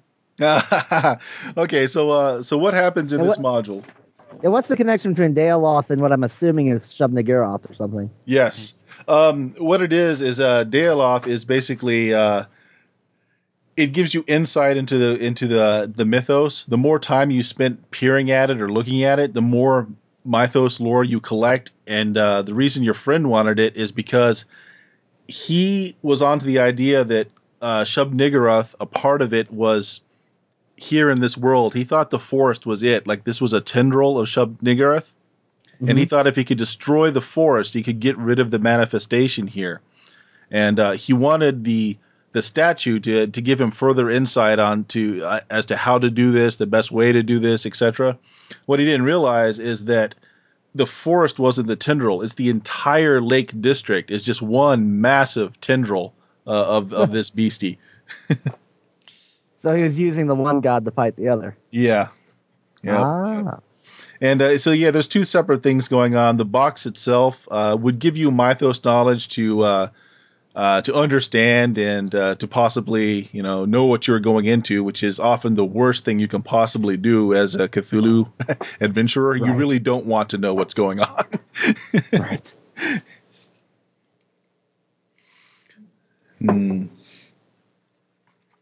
Does I still need to make a sanity roll for that shift? Oh yeah, the final sanity roll should have been a big one when you realize like the entire landscape in front of you is just a small part of a much larger creature. All right, so Yeah, but that's the end of the scenario. So, Yes. do you guys have a few minutes just to go over some just Q&A afterwards, or what you thought about sections, what you might have missed? And maybe we just played it too cagey or too cautious, but if the whole point of this scenario is to test the mechanics on making your character go insane and enjoying that, might have been more opportunities to make us go insane. Yep. I think we missed one back at the shop. As I say, I think there was a dead body out the back there, something which might have been nasty. But I mean, the table, I don't know whether it's a generic table which they're showing for everything, for every game, or whether it's meant to be tailored for this adventure. But the you see a friend, loved one, or source of stability killed. There was not really any sort of way of that happening. Yeah, the only one that would affect it, well, all of you, if your friend was killed, which that could have happened through various means. That would have been a big one right there. Of course, you sedated him, which I don't think they planned on, which is one of the first things I had a question about. If you've got a pre-gen character that's a doctor and someone's going stark raving mad in front of you, likely they're going to calm them down with an injection of something. Well, also led to, like, I had no real reason, at least with this pre-gen, that I saw to, especially when in my history it says that Jacob has these little episodes every 5 years. Yes. I saw no real reason to go to the Rabinowitz. Right. Like, oh, Jacob's gone crazy. Best go bring him in. Yeah, and I fully agree that that character's position, that would be the thing that they would do. I might just replace that pre-gen with someone else. Well, even if you do that, you've still got the cop there who could tie them down so that they couldn't go anywhere. I mean, they could still rant at you from within there. But I kind of noticed Theo's probably the least likely to go insane. Yes.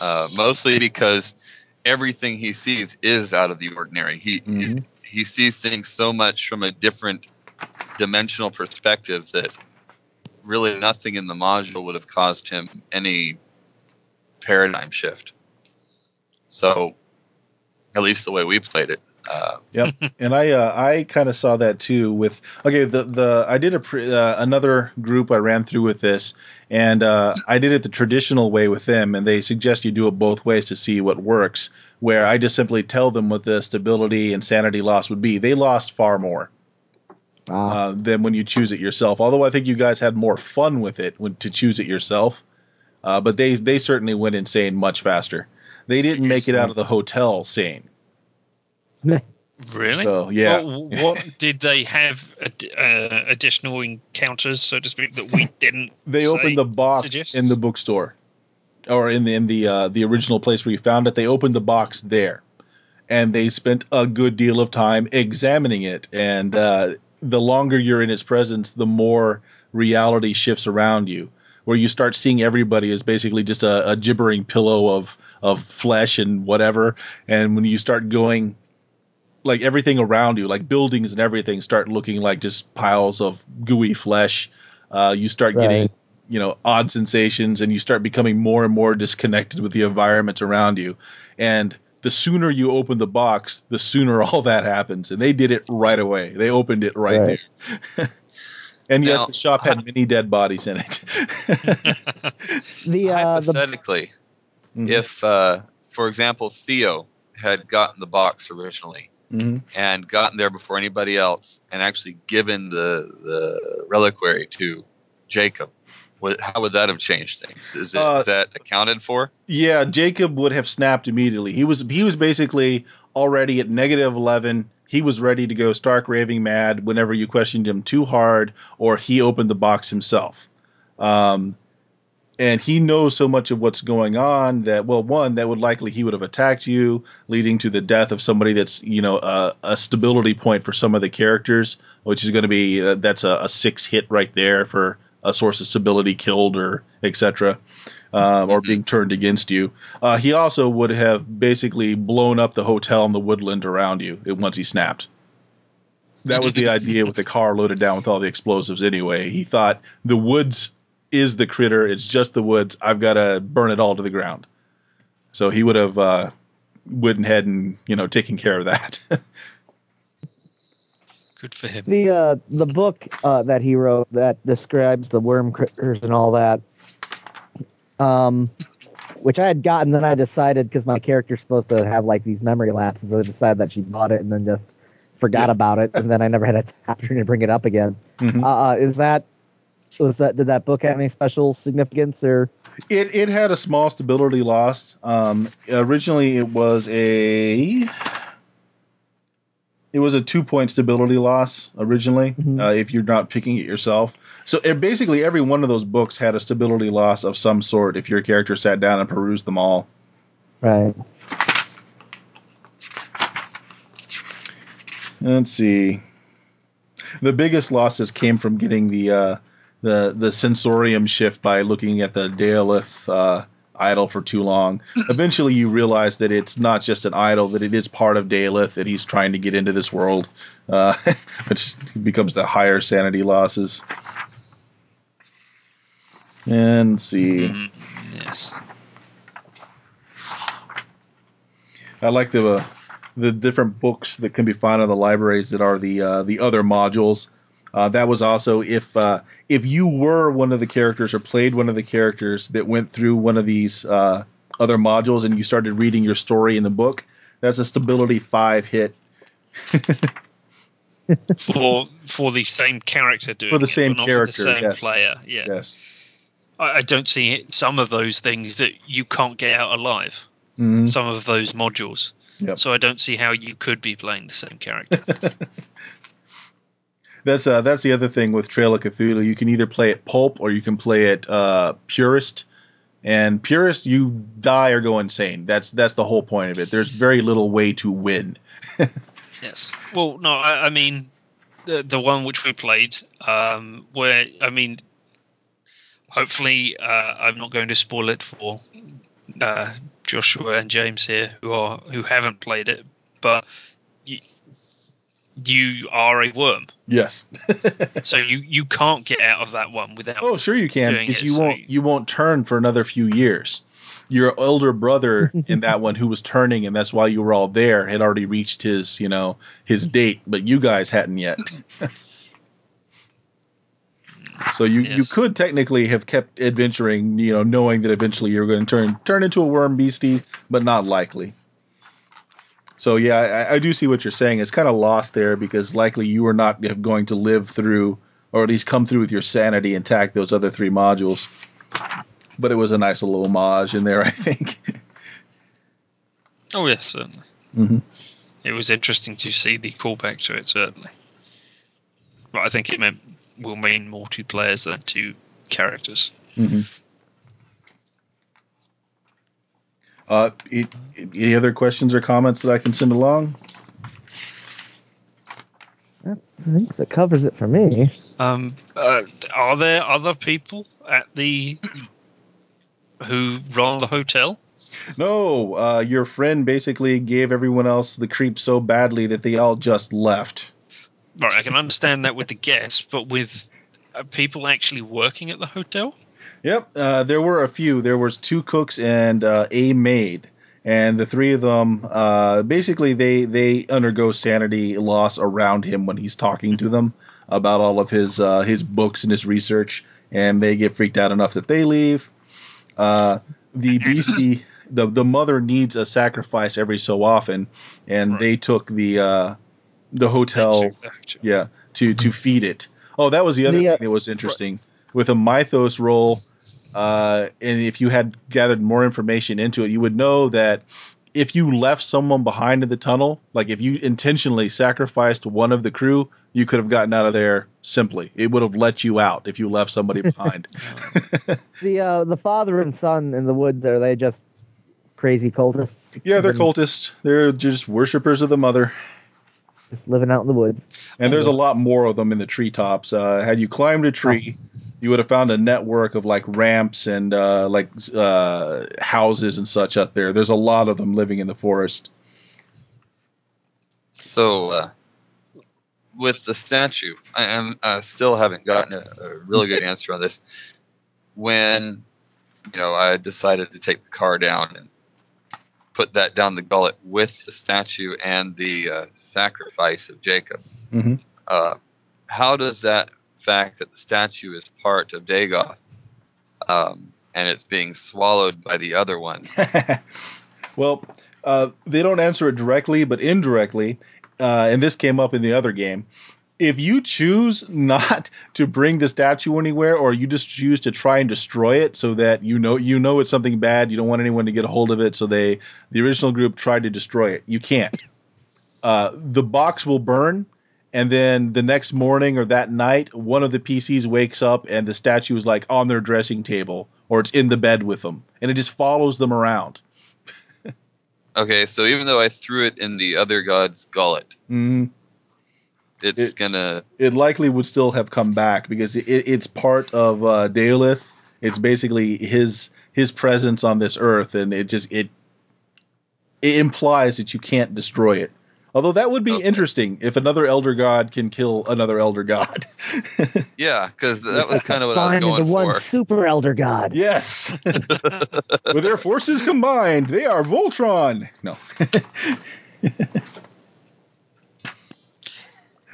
Sorry, going back to the people at the hotel, none of the staff decided to tell the police or alert anyone or do anything at all about the fact that they were essentially driven away from there by a crazy man.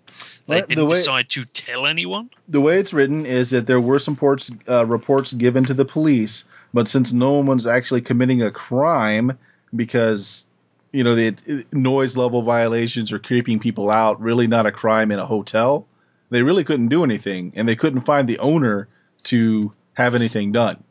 And since no one paid money, they just basically left. At least the guests, they just said, fine, I'm tired of this, I'm gone. And they weren't out any money since they never actually checked out with the manager. Other than that, yes, and I agree that is kind of an illogical point. Let me read off actually what it says about the hotel here for you. Okay, clues on the hotel. The other hotel residents left while Tolving was staying. Apparently they're chased off because he goes into these insane giggling fits and starts yelling down the corridors about stuff that he's found. Hotel owner Battleade disappears. Let's see. Yeah, they basically just say the staff left. And they don't really give you a good reason why, other than Jacob is freaking everybody out. So yeah, that's kind of a weak. Yeah, there was no mention of it in town. If all of the guests from a hotel left and the staff quit, I would have expected somebody in the town to at least say, "Oh, you're going up to that cursed place up there, are you?" Yep. Oh, I wouldn't want to do that, mate. Oh no. And I think if there were more time investigating in Ravenglass, that would come out. Before you even got there, like some of these clues that you find out in the hotel could have been found out in the town, and they actually say that you can replace clues where it makes most sense to give them. But yeah, there's no real good explanation as to why the staff just decides to leave. That's kind of a weak explanation. Yeah, but definitely there's no dead bodies anywhere. There's no foul play. It just says that they left. Yes, Tolving could in fact see without eyes. Or were the eyes on the desk seeing for him? Haha. We covered them with a handkerchief eventually, so we blinded him. Yes. Yes, indeed. We should have made a stability roll for blinding him then. Yep. Talking to Tolving more while he was ranting would have caused more losses in stability. Especially when he's tracking you with his, sightless eyes, and he seems to know exactly where you are, and he can describe details. Let's see. My biggest concern with it is running it as a GM is they drop all these name locations, but not being, not living in London myself. I have no idea spatially how far apart they are, how large a place is. I'm sure when it's released, they'll actually give you more of that I information. actually Google mapped it, Mm-hmm. and the town we were in is quite a ways from the Lakes District. I mean, it's right there near, I guess, what's called the Irish Sea or something like that. Mm-hmm. Whereas the surrounding area that we were supposed to be looking at, where it had the hills and the cliffs and everything, is a lot further inland. Yeah. So the town is supposed to be right in the Lakes District because you could walk to the hotel from Ravenglass, is what they're saying. But Ravenglass is like right there at the shore, whereas the Lakes District is at least. Just looking at this, I think there's a Ravenglass village, which is billed as where the Lake District meets the sea. So it might just be it might not be a hilly part of the Lake District, or indeed a lake part of the Lake District, but one of the outlying areas, sort of thing. Mm-hmm. And really, the closest place that has looking at the maps there, the closest place that had a decent forest and would kind of fit is I mentioned earlier in the IM part. It's called something Castle. Winchester, I believe you mentioned. Yeah. Hey gang, I gotta get out here. I got work in the morning. So. Oh sure, Joshua. If you think of anything else, though, email it to me so I can give them some good feedback. I appreciate you playing, though. Oh, no problem. I quite enjoyed it. Thanks a lot. Up this game good fun. When it came out, and I haven't had a chance to play it yet. So, all right. So excellent. But I mean, definitely. See you, Josh. Catch y'all later. It's late, man. Hi, Josh. But I mean, definitely tying in, because from what I saw there, the castle has some haunting lore around it. Mm-hmm. So maybe if they tied that into the game, since it is closer to Ravenglass Township, kind of had that as part of the where the hotel's located. Mm-hmm. And they could certainly use that to flesh it out a bit more. Although it's supposed to run in 4 hours, or it's a convention module. It's supposed to run in a 4 to 6 hour time frame. So yeah, that's something they could put in to make it longer if they needed to. Yeah, but definitely with that, researching the area a bit more, I think, would make it more easier to find kind of maps or give a sense of realism to the people playing. Mm-hmm. Let's see, hold on. Let me go through this real quick here. What happened in the story? What happened in the mechanics? Okay, so did you feel that being able to choose your own sanity and stability losses was enjoyable? I found that you lose less when you're choosing it yourself, and that's probably how it would end up in most groups, I think. But did you think that's enjoyable versus me just saying, okay, it's going to be this stability loss, check it to see if you do? The idea behind it is it gives you more of a personal, I don't think I would be that freaked out by this because of my character, so I'm going to choose this instead of that. What are your thoughts on it? I think it kind of made me think about my character more. I mean, really think, would my character be freaked out? Because like I said earlier, my character with the synesthesia going on already isn't going to be freaked out by that much unless he can actually touch it and realize this is really going on and really messed up. Because everything else is just going to be some sort of random, odd sensory input that he's going to relate to music. Okay. Richard. So, and I mean, yeah, for Richard's character, on the other hand, he would, of course, look at his character and think, okay, well, this would freak out my character a lot more, and it would have a harder effect. So I really think it makes you think about your character more. What do you think, Richard?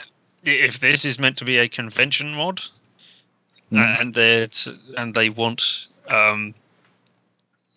and I wouldn't use it with sort of convention players for the choose your own stuff. The list certainly helped me pick what I was going. Pick the appropriate level or at least I thought it did, but I'm not certain. If you say the others had a higher stability, went insane a lot faster, and that was kind of the object of the exercise, then perhaps we were playing far too safe. And given that we don't know the system that well, or the characters, because we're just picking them up from where we are, we were picking it on the safer side.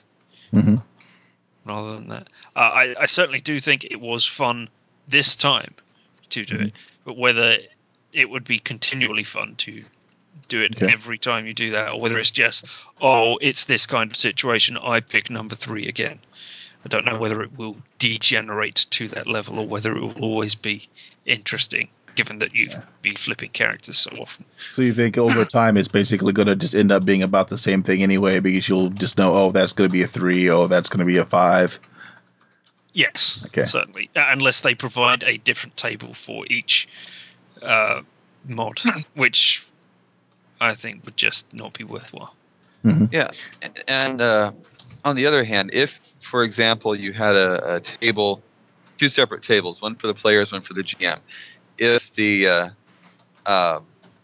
event or whatever would hit a certain threshold, let the player decide. If the event is above that threshold, the GM will tell him, or depending on what the event is.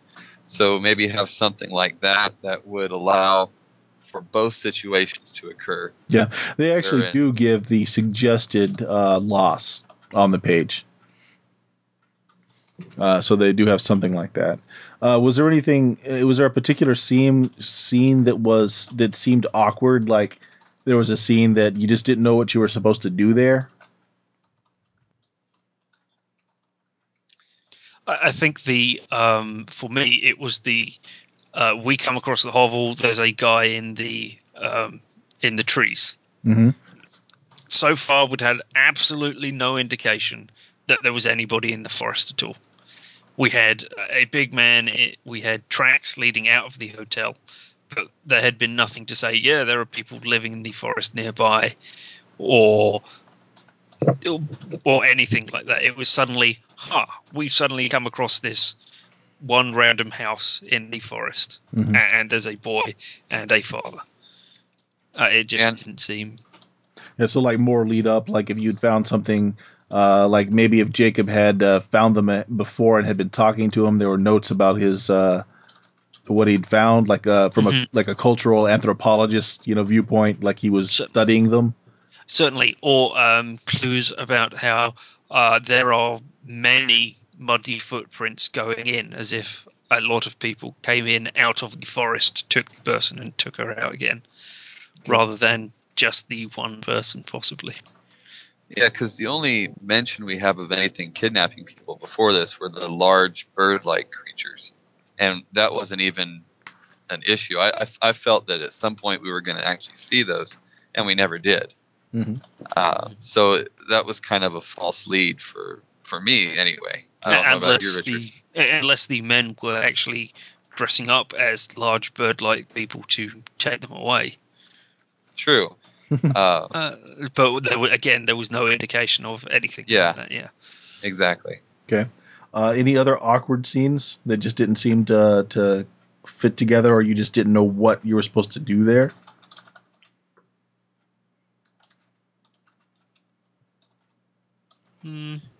What I can think of. Well, when we were talking to the guy and the boy, there's just wasn't a whole lot to be done except try and find the woman. But I mean, if you hadn't decided that you were all going to go follow these people, or if you haven't decided they're friendly, it's kind of odd, really. That's why I started playing an instrument, was maybe communication.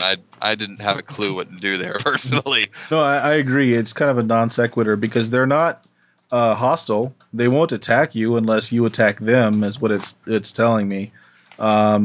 If you're friendly to them, they'll basically tell you all about the religion, how they, worship the mother, and you can find out that they're basically a mongrel bloodline, that they're ties back to like the ancients that used to live in this area, but they don't really go into enough detail with that as to who those might be, other than to say the thick accent is like a bastardized Scottish accent.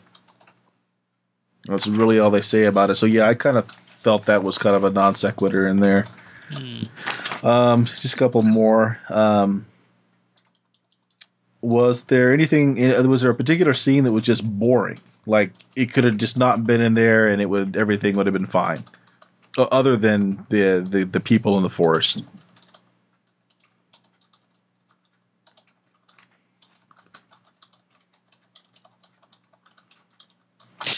Well, it wasn't really. It was boring to the extent that nothing happened when we first turn up at the hotel. And there's nobody there. I mean, great. So we can just go directly to room 205 and skip any sort of exploration of the hotel whatsoever. Mm-hmm. It didn't really add anything to it. If there was creaky floorboards or something to get us to take a brief look around the hotel to see something's up, rather than it's just deserted. Or even just some creepy old guy who, we ask for the box and he gets it to us, that to at least move the story along. Because if somebody hadn't started exploring the back room, we never would have found the box. There could be the assumption at some point by all the characters that the box has already been taken, since there's nobody there. Mm-hmm. So, really something blatantly obvious, because sometimes you do have to feed to the lowest common denominator. Yeah. My other group was kind of like that. They were definitely the kick down the doors and kill the monsters type of group. So of course, they looted the antique shop and opened the box first thing. I can see certainly if there was a group of the police officers, like whatever her name was. That would certainly be the way I would handle it. You kick down the door, find the clues like that. But with the group that we had, with a musician and a reverend going to the shop, I can't see them having done that. Mm-hmm. It just doesn't factor in. Okay. And then the last is, did you have fun in the module? Was it something that was enjoyable, or did it feel tedious? I enjoyed myself. I don't know whether that was just because we were going insane at the end there, and it was quick, stack all the body parts neatly, and and that was fun. Yes, that was. See, more scenes like that happened to the other group because they were crazier sooner. So there was a lot of slapstick because of that, which is not necessarily the point of this, but they felt like they had more fun because they had the freedom of being insane already. So I really kind of enjoyed the parts where we had to think through things. Mm-hmm. I mean, that may just be me because I like being analytical about stuff, but when we had to actually think through something or really work to find a clue, that was a little more enjoyable to me, the back and forth there about what was going to happen. And especially when we got into the gullet and there was the detail of the different things that could drive you insane. Mm-hmm. That kind of felt to me like it moved the story along better. I definitely had more fun at the parts where I felt that all the characters could be of use in some way, or would have an opportunity to really either do something great or completely go nuts. If that makes sense. Yeah. Let's see. Oh yeah, there's one other possible scene in there. Had people looked it up or asked, and it's a very short scene that's kind of put in a sideline. It's like, oh yes, if they decide to do this, then Tolving's house is in London. He's in the Lake Districts doing his research, but he actually has a house in London that could have been visited. no indication of that at all. Yep. I mean, Yeah, but we there's got really the ghost, nothing but- there. It's just one little paragraph. It just says that you'll have to find some way to get into it, perhaps a locksmith to open the door, and all you really find out is that he hasn't lived there in a while and has taken all of his stuff with him. That's really all it is. Yeah, I never would have guessed he happened to be living in London. Mm-hmm. It could have been. Yeah, there is no indication because there's nothing on the postcard, and that's the only communication you have with him other than what's in your character backgrounds. And the priest, your character, and the doctor. I had corresponded with him, Yes. so I suppose I might have his address, yeah, but that never even occurred. That might just be me being dense, but somehow I doubt it. I have to confess. Although that is something to point out to them if they want that scene, maybe put down that's something that the priest notices, that the postcard is coming from a different address than he normally writes to him or something. All right, or change the postcard. My friend, my studies have taken me away from my house in London to the Thorndyke Hotel in the Lakes. Mm-hmm. Now, one thing in the postcard, he mentions that he marks his room with an X in the usual way. Mm-hmm. That he normally does this. I know we didn't really get into that because we couldn't have asked him, but if he does that and he's written us before, shouldn't there be more of an explanation about why he does it, or is there need for that? He's just marking it with an X on the map that we have, just to make it easier, I think. Yeah, just to let you know which room he's in. Really, is that the only intended point? Okay, because to me, when I read that over, it sounded like he actually marked the door with an X for some reason. So maybe wording that a little better. Yeah, that's a good point. Yep. I'll include that in. Yes, as is traditional, my room is marked with an X. Yeah, that does. Mm-hmm. That does sound as if he's actually marked his room. Yeah, you're right. I didn't catch that, but yeah, sure is. Okay. Well, any other final observations you want to pass along? I thought it was a little. Running it as a GM, I thought I had far too little information to work with. And that could just be because they're going to flesh it out in an actual supplement. But for 34 pages, I really think they could have given me a little bit more to work with. I had to do a lot of improvising in both games because there just wasn't enough information to go on. It was fun. I mean, the bones of the story, from one location to the next, it's basically 4, possibly 6 scenes if you hit everything. Is a pretty direct route. You know where to go from one location to the next location. You could mix it up a little bit, but it's pretty much a straight path. And since this module is designed to be a go there and witness this sort of thing, I mean, that's how all these purist ones are written. That's the whole point, is just to go there and witness something. Which is one of the things that Logan hated about Call of Cthulhu in general. Yes, there wasn't really a lot of way to influence the outcome. Right. Certainly. But the purist style, that is the style this is written in. The pulp style, which they're going to work on this year, is going to have more of the ability to influence things. But yeah, as a GM, I was a little frustrated with that. Just I could have used more info.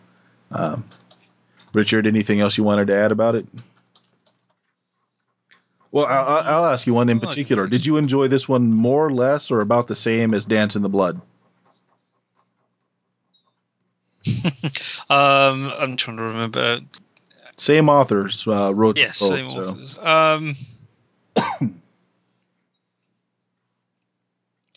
I think I enjoyed Dance in the Blood more. Mm-hmm. But that might have been because I was playing with people I had played with regularly before, and so had some background with them, so I knew the quirks that were going to come out through there. Not indicative of this group. I'm certain if we played together more, then there would be more of a party feel to it. Mm-hmm. Yeah. The story itself,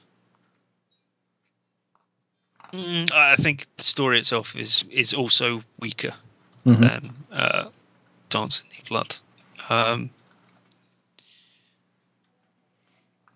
Purely because of the no indication of who's taken the people until you stumble across them. There's no investigative bit of it. Fair enough. And James, anything else you'd want to say about it? Just mostly what I've said already. Having something more to investigate, really, 'cause this was very straightforward. I feel that this might be a good game for if I had a club at school, for example, running with a middle school group or a first time group. Well, actually, that's important because that is what they're trying to hit. Once again, it's a convention scenario. It's supposed to be straightforward, ran in about 4 hours, so they did hit that feel. So, are you agreeing they did? It was very much that feel for any group that's run a decent amount of games. I kind of feel like this isn't for them, which might be why Richard liked Dance in the Blood better than this one, because that might be another reason for you, Richard, is that this one was so simplistic in many ways. It didn't have that the feel you would want as an experienced player. And that was kind of how I got it. But they definitely hit that if that's what they were shooting for. Maybe a bit more detail for the first-time players, because really, when you're catching the attention of a reader in a book, you want to give them a good mix of detail and action. Mm-hmm. And the same thing here. If they didn't give you a whole lot of details at GM, or if they had different plot hooks that were just kind of random, like the people, and they had the mention of the birds, like we said earlier, but nothing came of that, that would kind of get a little, you might not be able to follow it as well as a first-time player. I have a feeling that the birds were part of the module that I didn't get to play test, because the worms were Dance in the Blood. I'm sorry, I interrupted. Go ahead. Okay, that's fine. But in any case, if this is for a beginning player, having it straightforward is good, but having all the other side things kind of leaves them with too many questions at the end, I guess is what I'm trying to say. But I would definitely give more world detail to the GM, so that if the player asks what's going on, or if the GM wants to kind of give them a little more of a feel of where they are, that they can flesh it out better. Yep. And I think part of that is also that this is written by Englishmen that have lived in London, and I'm an American who's never set foot in London, that I just don't know. I'm expected to know more than I do, I guess. But all right. Well, I appreciate you guys doing the playtest with me. This is the final one of the Pelgrane series. Got some other playtests for different systems, but I do thank you very much for your time and the comments, and I will send them along to Pelgrane. No problem, but it's always fun to play. Yeah. Thanks, guys. Have a good night. You too. All right. Good to meet you, James. Nice to meet you, Richard.